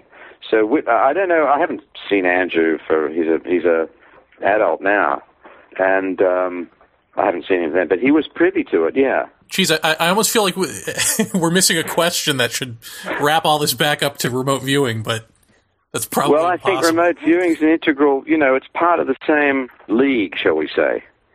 It's all part of it because remote viewing was the military euphemism for time travel, astral travel, channeling. They were remote viewing people into alien spacecraft and so on and so forth. It's all wrapped up in the same subject. Right. Paranormal, supernatural, yeah, extraterrestrial, or fact. Dun dun dun.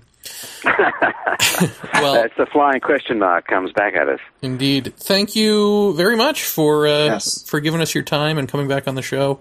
No, look, I really enjoyed talking to you guys. It's great. Yeah.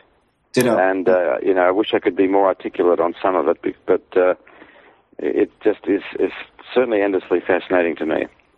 Well, we hope to have you back on again, and we'll be looking out for the God Files. I can't wait to see what you end up doing with this flick. And Dolly. I'll be first in line. I'm a big Dolly fan, so looking forward to that in 3D. Tremendous. Well, let me know if there's anything else, if you want me to pompously speak about, I'll be delighted. Awesome. Yay! Philippe Mora. Thank you. Thank you, guys. Thank you. Thanks. Take care. Cheers. Bye. This is Nick Redfern, and you're listening to Paratopia. Thanks. And it is amazing we didn't get Jacques Vallée to do that.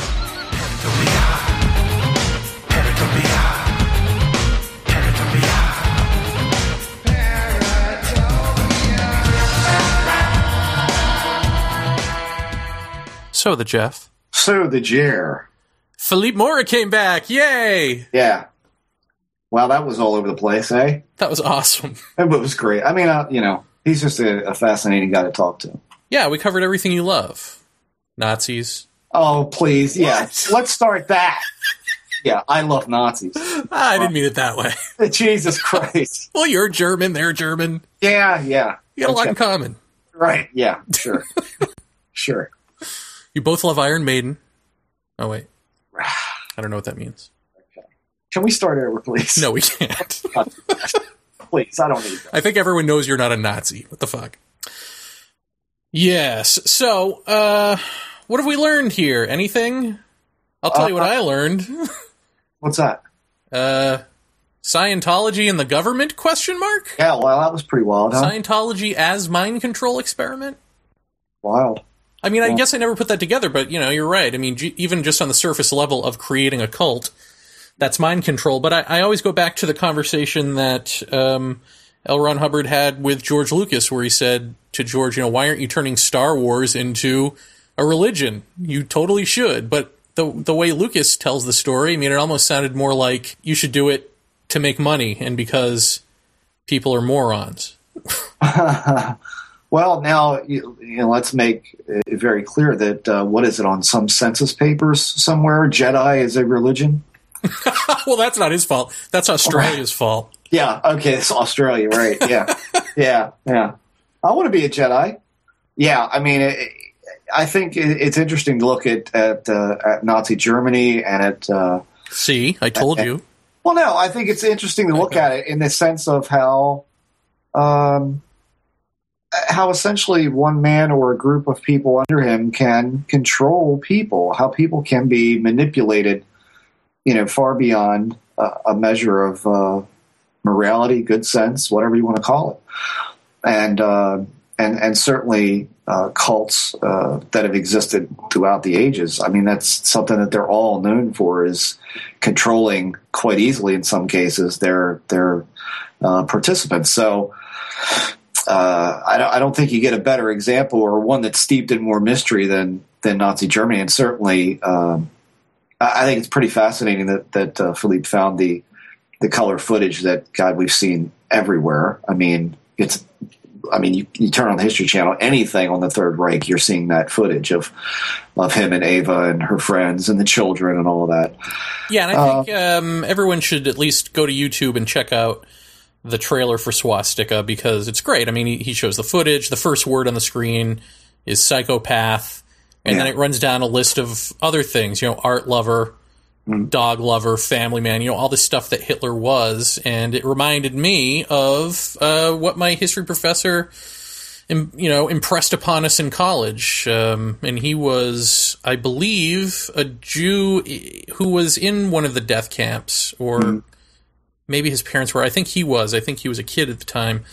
But, he just told a story just vividly of the Nazi soldier who would commit these horrible atrocities and go home and put on classical music, kiss the wife, all of this. Went into great sort of actor's detail about the lives of these people to make them sound just as common as they were, which is what the whole mystery is about, because we like to remove evil and say, oh, that's this thing out there happening to us. And here we have the evil is us. So how did this happen? Yeah. Well, and never think that it's all just propaganda and and imagery and marketing. Certainly there was a lot of that going on then. But my aunt's father was murdered by the SS, and all for the simple sake that they passed him on the street and said "Heil Hitler," and he would not salute. He would not say it. And they essentially made him put his arms up over his head, and they said, when you put your arms down, we will shoot you. And so, when you've got that kind of thing going on in the streets, tends to make you want to follow the rules so you don't, die.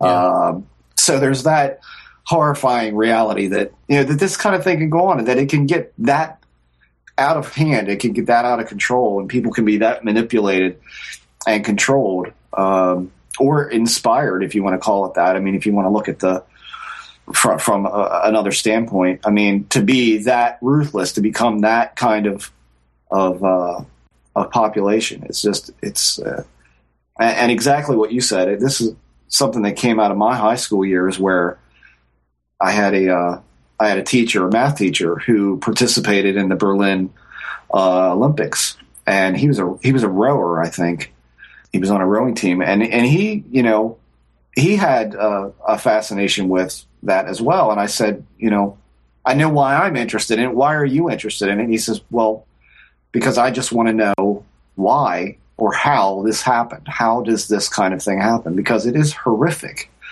And I said, well, that's exactly my own reason. I can't believe it. I can't. You read the books, you look at the history, and you go, how does this happen? It's and it really is true. I see this motto, uttered at the end of every Holocaust special or anything like that. That those who forget their history are doomed to repeat it. I think that's absolutely true. So, never a pleasant subject, but definitely one that that ties in with marketing and branding and all of that. Well, it ties in with the whole thing. I mean, I'm sure there are going to be people who are like, well, how does this even apply to the subject? And of course, we're dealing in human consciousness. We're dealing with mind control. We're dealing with, all the things that you need to talk about before you ever talk about, hey, is that an alien? Right. Now, do you agree with his assessment of Hitler in terms of how he felt about the occult, really? That he sort of was dismissive of it, but using it because he knew the people were tuned into it? I can kind of see it either way. I don't know. And I mean, certainly Philippe's done a lot more research than I have, and he certainly, made the films and has had to research all this in depth. But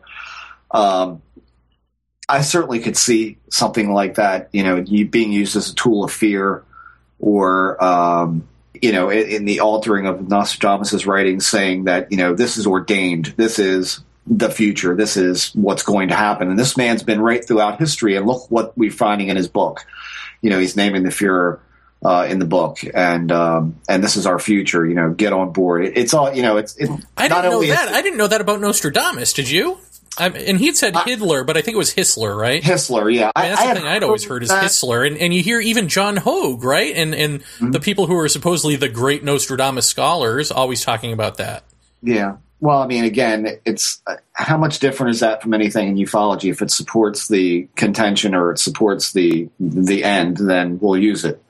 It may be completely innocent mistake. It could be the whole proliferation of more. It's more accurate. It's, we're finding out more accurate things about it, and therefore it substantiates their own belief. But I had heard that before.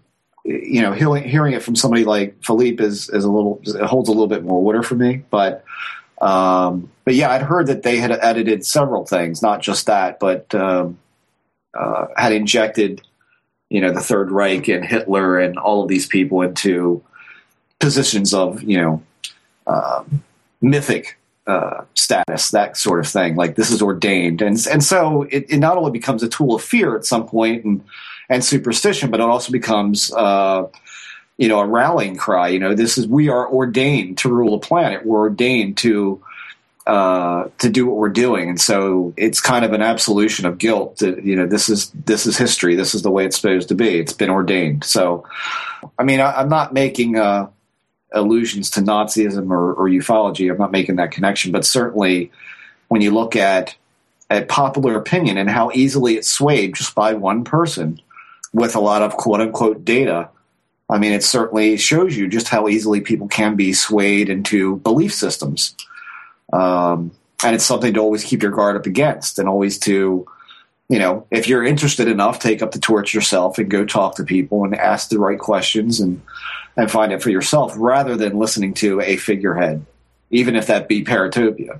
I mean, you know. Well, in terms of the Nazi stuff, I mean, I would like to know when they started sort of incorporating the occult stuff and all that, because the parallel now, of course, would be what, starting with Reagan, really, the Republicans did with fundamentalist Christians.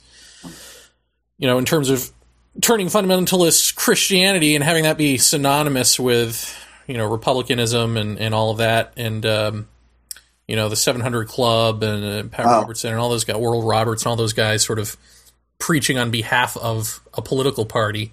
Mm-hmm. I mean, very clearly takes its cues from this type of thing. Now, I'm not, of course, equating them with Nazis. I'm just saying they learned about propaganda and how to get a grassroots movement on your side. So I wonder, was there a grassroots movement in the same way? Because, of course, fundamentalist Christianity wasn't the thing of the day back then. It was, as Philippe said, astrology and sort of these occult, superstitious things. Spiritualism and all that. Yeah. I mean, was there a fake grassroots campaign that precipitated all of this, or did they just sort of dive right into it? I mean, how did they cultivate that mystique and get people to believe it? Yeah, I don't have an answer for that. I don't know. I mean, certainly, I think anybody can know that any sort of, religion or quasi-religion can become a really powerful tool in aligning people. And certainly when you're talking about like Pat Robertson and all of that. I mean, I think, I don't know. I think on some level, probably, I don't know. I hate to say that it would be intentional, but it probably is intentional that, that religion gets used to amass supporters and all of that. I mean, that seems pretty simple to me. I mean, it's definitely used. Hey, Frank Zappa was singing about it. yeah. Long before it came to fruition, Yeah, and so when you're talking about Nazi Germany and all of that, I mean, I could certainly see them using spiritualism as a tool of some sort, not only to frighten people, not only to. I mean, again, like I said during the show, black uniforms with skull and crossbones. Really, you're cultivating an image there of fear and to be feared. And I suppose that, if you were a 21-year-old male at the time and you're in Germany and all of this is coming up, I mean, just for the sake of image, you got its sharp looking stuff, you're saying to yourself, this is, you get a lot of girls with that. I mean, it's all about cultivating the image and the image is powerful. And like I said, you can't watch those films of Berlin Stadium and all of those things without going, wow, I mean, this was far huger than I ever thought it was. And the pageantry of it all. I mean, this is the kind of thing that really inspires people to, I guess, even epic proportion action like that. But anyway, this is a paranormal show. It's interesting to talk about human behavior, and I'm fascinated by it. But the remote viewing thing, I got to say, even still now, I don't know why. I just don't find the fascination with it that some people do. I mean, I get the sense that you're interested, like you're interested in it. No, I was interested in it. I mean, I'd read a bunch of books. But the more I think about it, the less interested I become. Oh, really? Okay. Only because I think the evidence really is that it's no better or worse than hypnosis at retrieving memory from the collective, as hypnosis is for retrieving it from the personal. Yeah. Well, I'll tell you this. A while back, I saw something on TV. And the reason I asked Philippe about the coordinates is, I didn't understand the coordinates. And so I told Lisa one night, I said, do me a favor. Give me a 6-digit number separated in half with a dash. And look at that number and associate it with a place. It could be any place you want, anywhere. And then I want you to give me the number, and I'm going to look at it. And then I'm going to close my eyes and think of that number, and I'm going to see if I can picture the place that you're talking about. But you don't tell me what it is. She was sitting on the couch, and I was in the fart chair. And I got just like imagining. I mean, this is not dissimilar. I mean, when I talk about images in the mind, this is not dissimilar from what any of you can do. And you get a flash of a place or a texture or a color or whatever. And I got a blue, like a royal blue. I got a flash of gardens seen from almost overhead, like very lush gardens. One of them in a round donut shape with like a road going around it, and like a white or very light beige gray sandstone concrete. And points. And so I wrote these things down on a piece of paper. And I looked at them. And the only thing that I could come up with was Cinderella's castle in Disney World. And she said, you're absolutely right. So does it work? Or did I read her mind? That's the question for me. It's like, I didn't go to that place. At least I didn't feel like I went to any place. But that did absolutely happen. Lisa will attest to that. And and there was also a funny smell. I mean, I actually got like a smell that smelled like a carnival. And for those of you who've been to Disney World, you know it kind of does have that aroma about the place, like popcorn and candy and hot dogs and all of that. I mean, and when sicko. And when I read that list, I'm like, that puts me in mind of, you know, Cinderella's castle in Disney World. And it just so happened that's what she was thinking of. So, and that assumes that you would get better at the imagining and all that as time goes on. And I don't know. Well, you would. I mean, if you kept at it like anything else, you'd get better at seeing things. And then the question, so maybe you should. And then that way we can then answer. If I give you something bullshit, will you see bullshit and think that it's real? So that, yes, you will see real things, but what are you guessing at? Are you guessing at the image that the sender is sending or the actual place? Well, I think Ed Dames in the Santa Claus thing, doesn't that pretty much say that? I mean, yeah, but but clearly Ed Dames hasn't made that correlation, or else he wouldn't still be writing books and going on coast. Yeah, well, there's that. Hail Bob.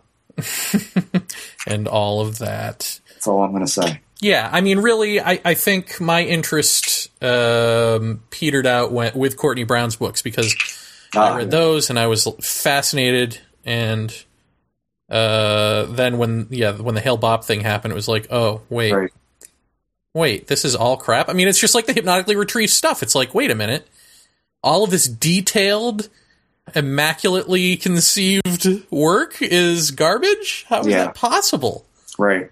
I mean, there's just something about the human imagination that there are several things that we don't understand. Of course, one of the other ones is what we were talking about earlier this week, privately, which is how we think that we're creating things from our imaginations, but then you watch the Nature Channel and you see, no, those are things that actually exist in nature.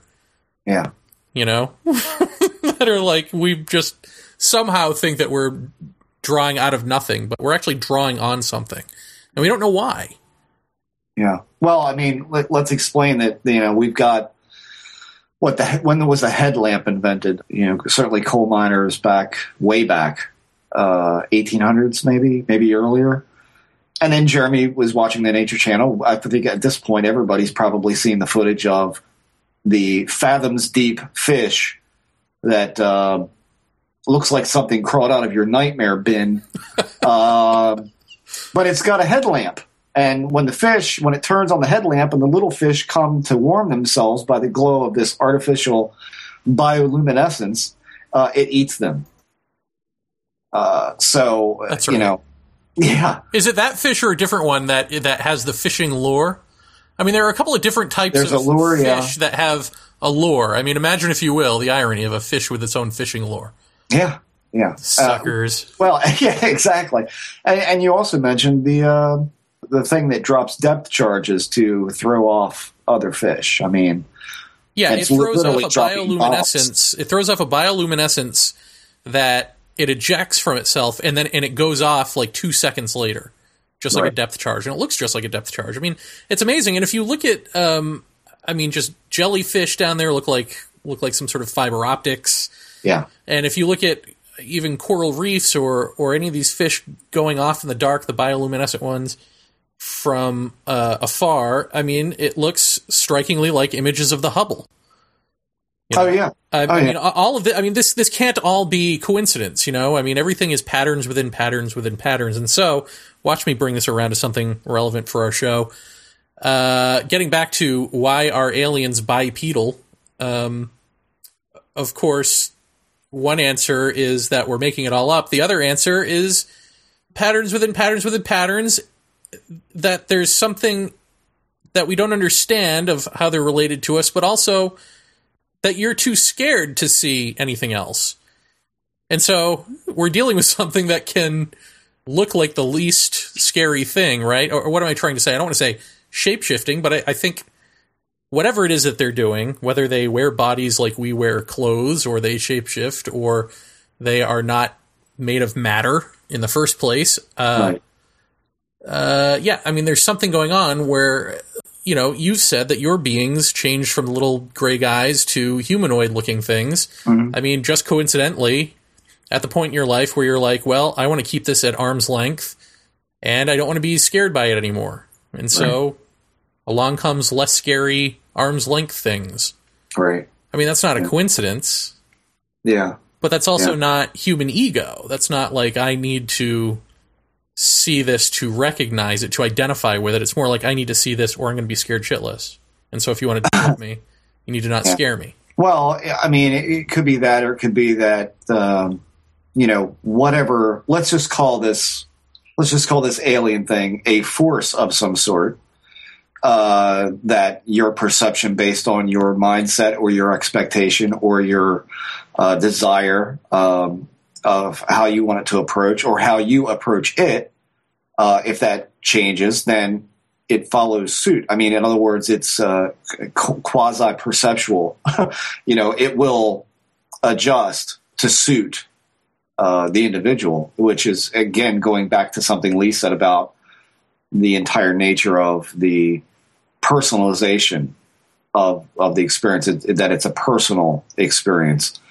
As fearful as some of these things can be, there are moments of unbelievable awe to it too, which, when you've got one guy on one side of the fence who is, horrified at the very thought of, and then you've got someone on the other side of the fence who is intrigued, in awe of, and somewhat smitten by contact with the other, right off the bat, those two aren't going to get along. And so is that the genesis of what some of this infighting is about, is that the perception is as different as we are as people. Neither one is less real. I mean, we used to categorize certain positive experiences as woo, but perhaps for some of those people, the experience is positive. And so that's going to facilitate an argument because one side is calling them evil and the other one's saying they're not evil. And both are right. That's the point. They're both right because they are, or it appears, or it interacts in whichever way, whatever you're bringing to the table. So, you were talking about the deep sea stuff looking a lot like the Hubble. And I like to think that in my Sudafed-induced coma that I exist in right now because I'm sick, I like to think that the word you're looking for here is fractal, and that we've got things that look like outer space at the bottom of the ocean, and we leave that, we go up through the atmosphere, and we find the same thing. So it's all like one big loop, repetitive fractal things. And Vallée actually mentioned in one of his books about aliens possibly being fractal beings, in that they are some amalgamation of, in the cycle of humanoid, that they are within that cycle of humanoid. At least that's how I took it. I'm not sure if that's what he meant. But fractal beings, something about that sits kind of right in a certain way. But yeah, I mean, take a rock, pick up a rock, look at it, and now look at it close to your eye and realize that the rock you pulled off the mountain will lay almost perfectly over top the mountain you're looking at. That's a fractal. I mean, it's, these things are everywhere. So it doesn't surprise me that on a grand scale, you're looking at things at the bottom of the ocean that look an awful lot like star clusters and nebulas and God knows why. I don't even want to know about giant flying fish with headlamps. Yeah. Well, even talking about fractals, or how about this, interdimensional? I mean, it seems like when we used to talk about interdimensional, we talked about, if there are these other dimensions and beings exist there, we can never see them. They're not in any way related to us.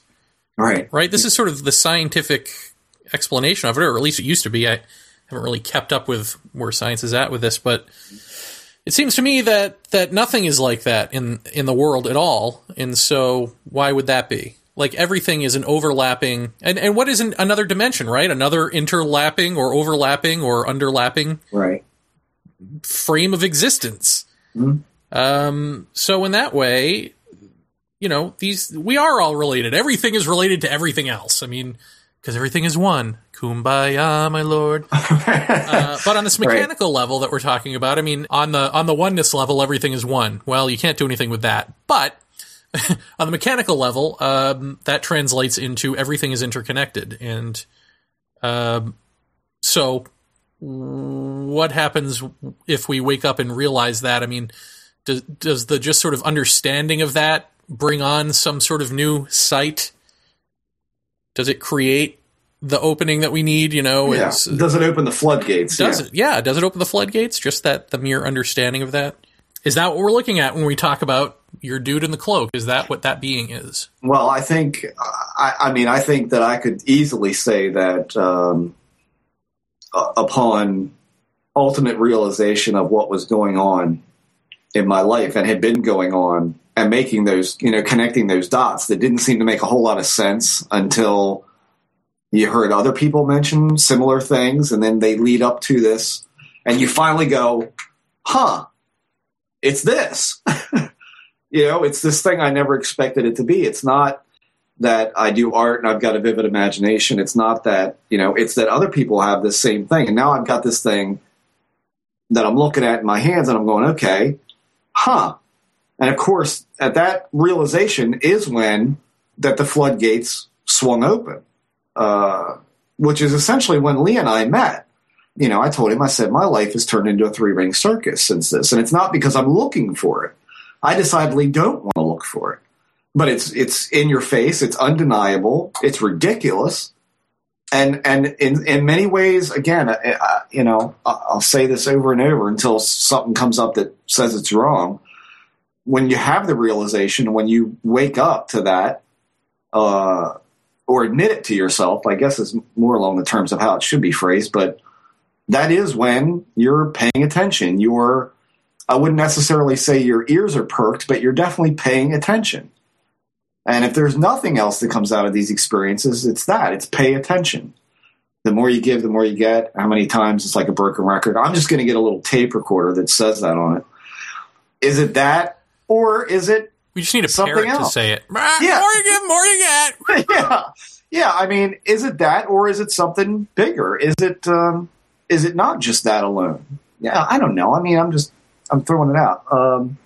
Opening the floodgates and opening doors and all of that definitely seems pertinent to the discussion at some level.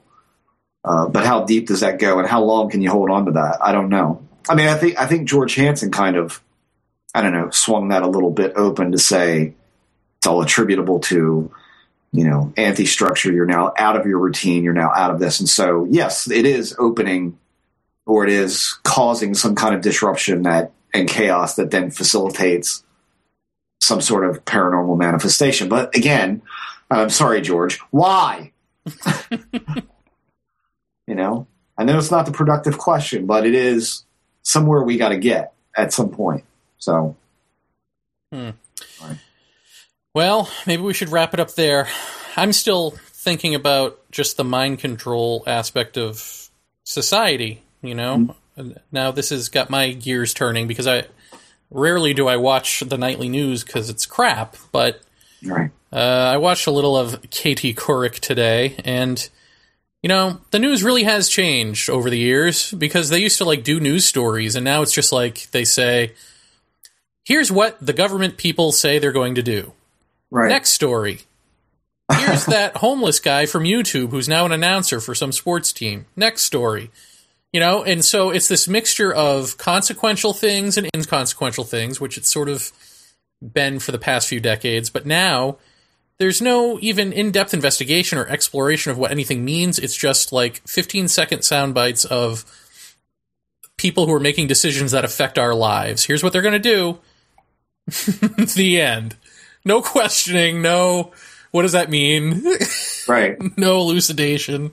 And I just think, what does that do to the brain of a person when that becomes their reality? Because we are, after all, media-driven culture. So to watch TV respond to the internet, where they've now integrated, you know, Twitter and Facebook brand names into newscasts, and they have, Chiron running at the bottom of the screen that has people's tweets during these newscasts. I mean, it's fucking ridiculous, Yeah. I mean, at this point, it's nothing about nothing packaged as, something really important. Right. And so what does that do to beings that think, which are us? Yeah. Well, let me just relate to you a little story that happened this week or last week. I can't remember which.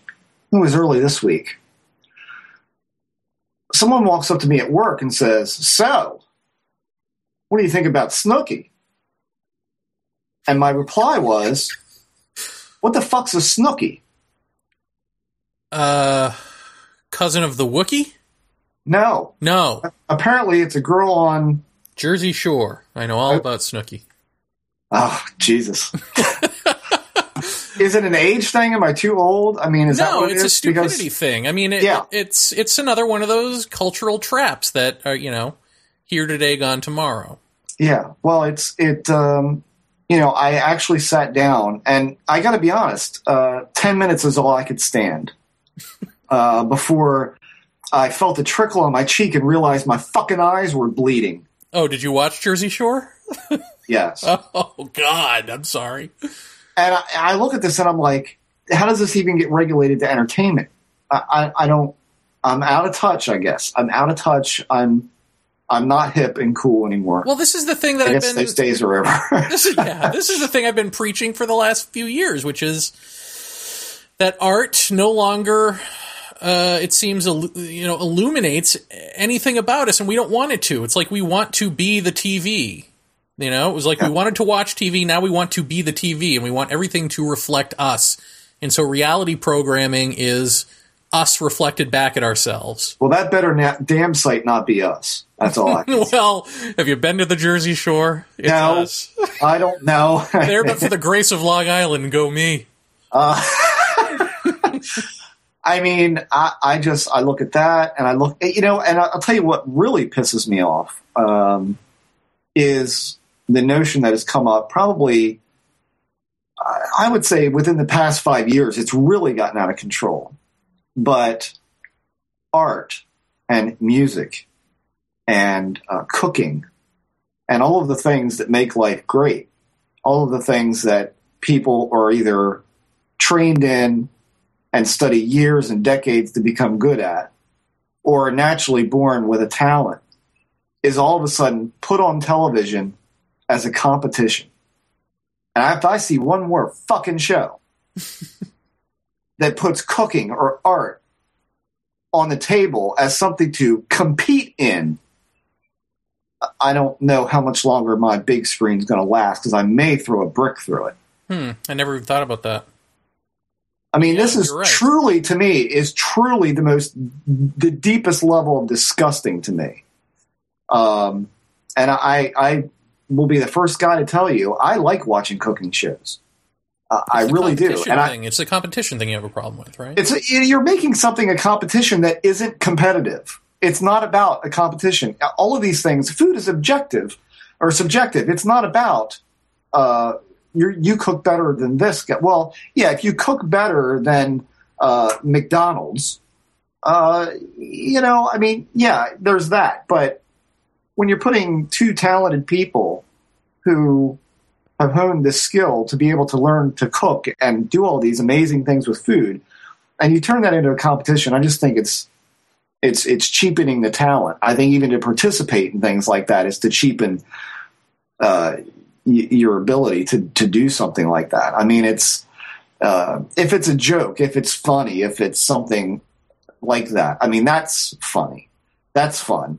Well, we're living in a hostile war society, so it's like everything's about, competition and work ethic at this point. I mean, aren't these the two things in our, given the depression that we're in, or big recession, whatever, and the fact that we've been in war for the last however many years?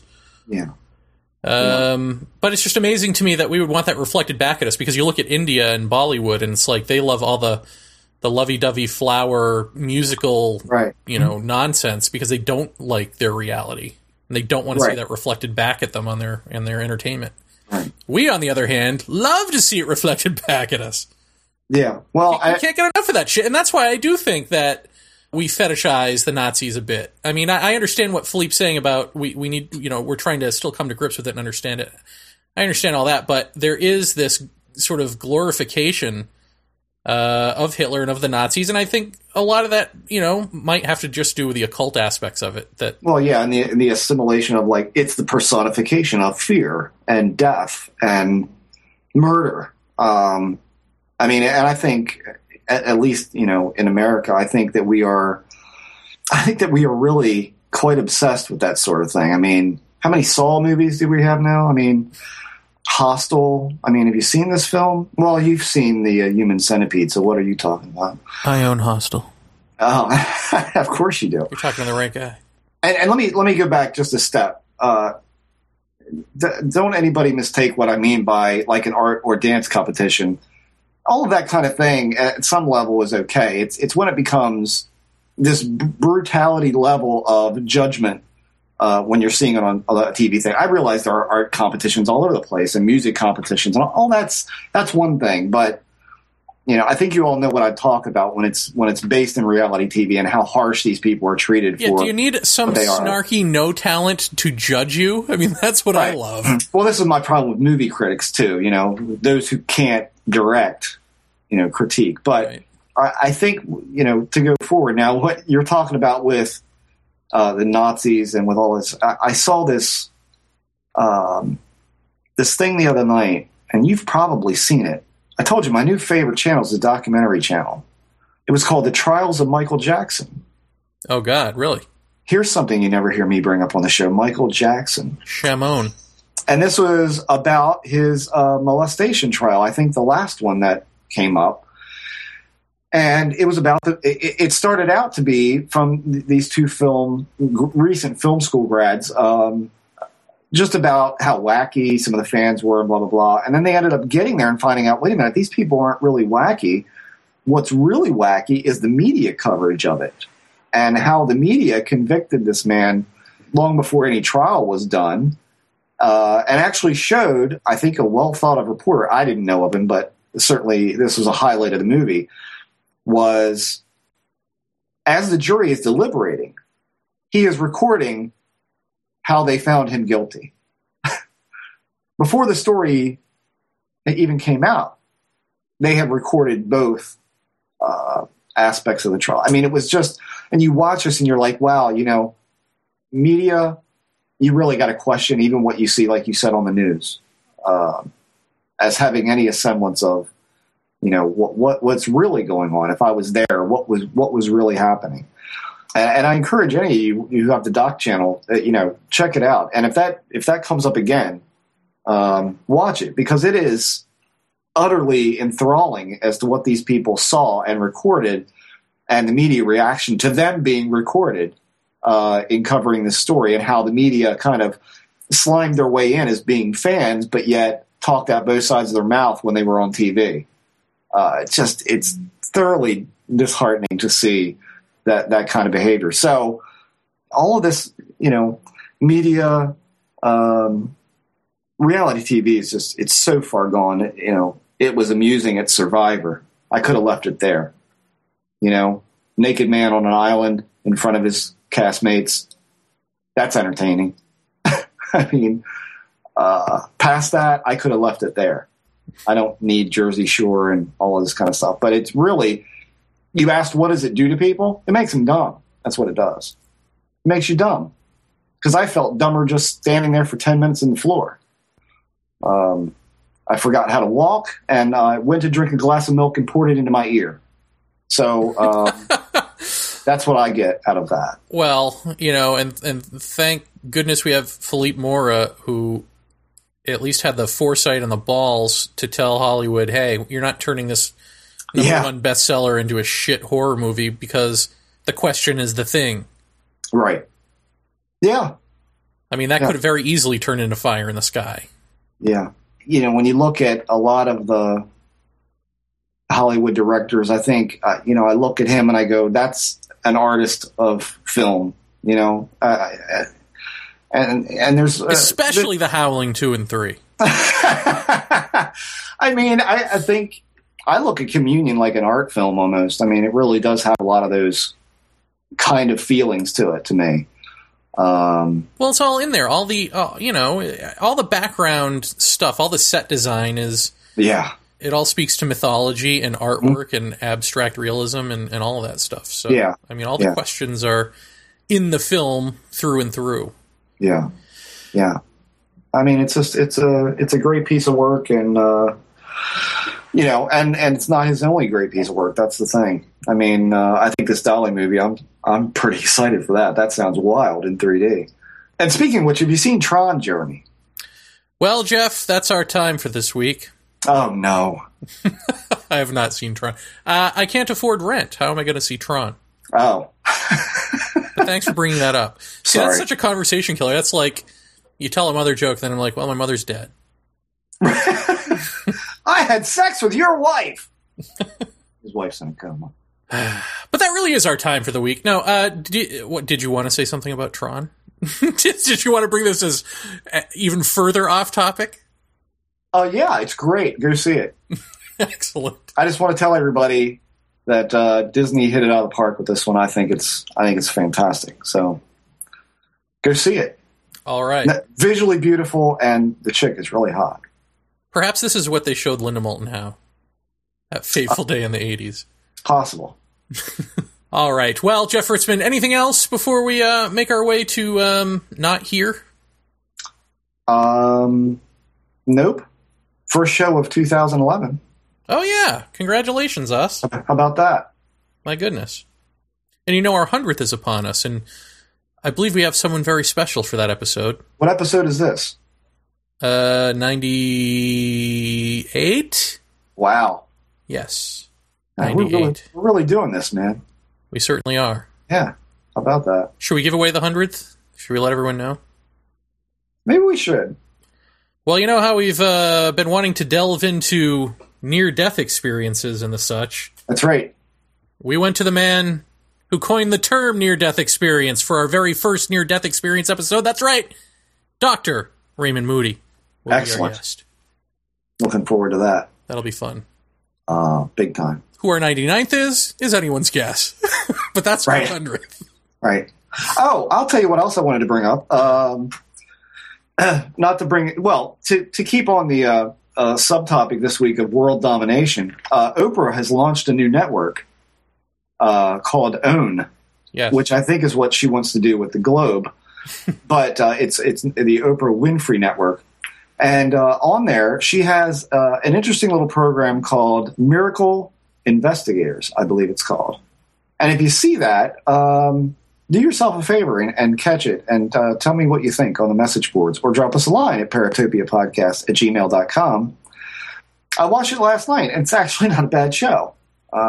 Skeptic and believer investigating miracle cases, which was kind of interesting.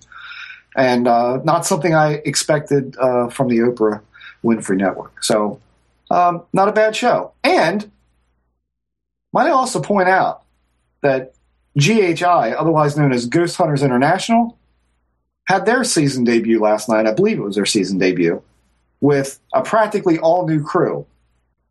And the result? It was good. It was a good show. Any of it real? I don't know. Well, was it good? Yeah, it was pretty good. So catch it and see what you think. And if we can get anybody on the show from GHI, I think we're going to give it a shot. Because I like to, I think that would be a worthy discussion to have about the media and portrayals of, investigating the paranormal on TV. How does that work? So. Very good. Wow, you've got a whole lot of reviews and recommendations from Jeff Ritzman this week. It's almost like the podcast initiative, this episode of the... This has been a really freewheeling discussion tonight, and I've thoroughly enjoyed it, I must say. As bad as I feel, I really enjoyed this. Well, good. I love Philippe Mora. And by the way, Philippe, can we have a grant? Yeah. Also, I want to say to Whitley Strieber, Philippe said he would direct Communion, the sequel, if you paid him. You wouldn't have to pay me. So I'm gonna sneak it in there. Oh, I will lay down the trump card over Philippe Mora and say I will direct that bad boy for free. I'd like to say to Christopher Walken, you need to take this role and reprise your previous acting excellence in Communion. Yes, I agree. I agree, but I can't say that out loud because I think Whitley didn't like that portrayal of him. However, so publicly I'll say, no, Jeff, that's a horrible idea. But if you put me on the project, that's pretty much who I'm going to cast. Is that someone there? All right. Anything else before we call it quits? Let these people go to bed. Yeah, please. These folks have stuff to do. I don't know why we're still here. Thanks for listening, guys. As usual, we always appreciate your support and your well wishes, which we got a lot of on New Year's and the holidays. And to anybody we missed, hope you had a nice New Year's and everybody made it through the holidays safely. Oh, ditto. I love you guys.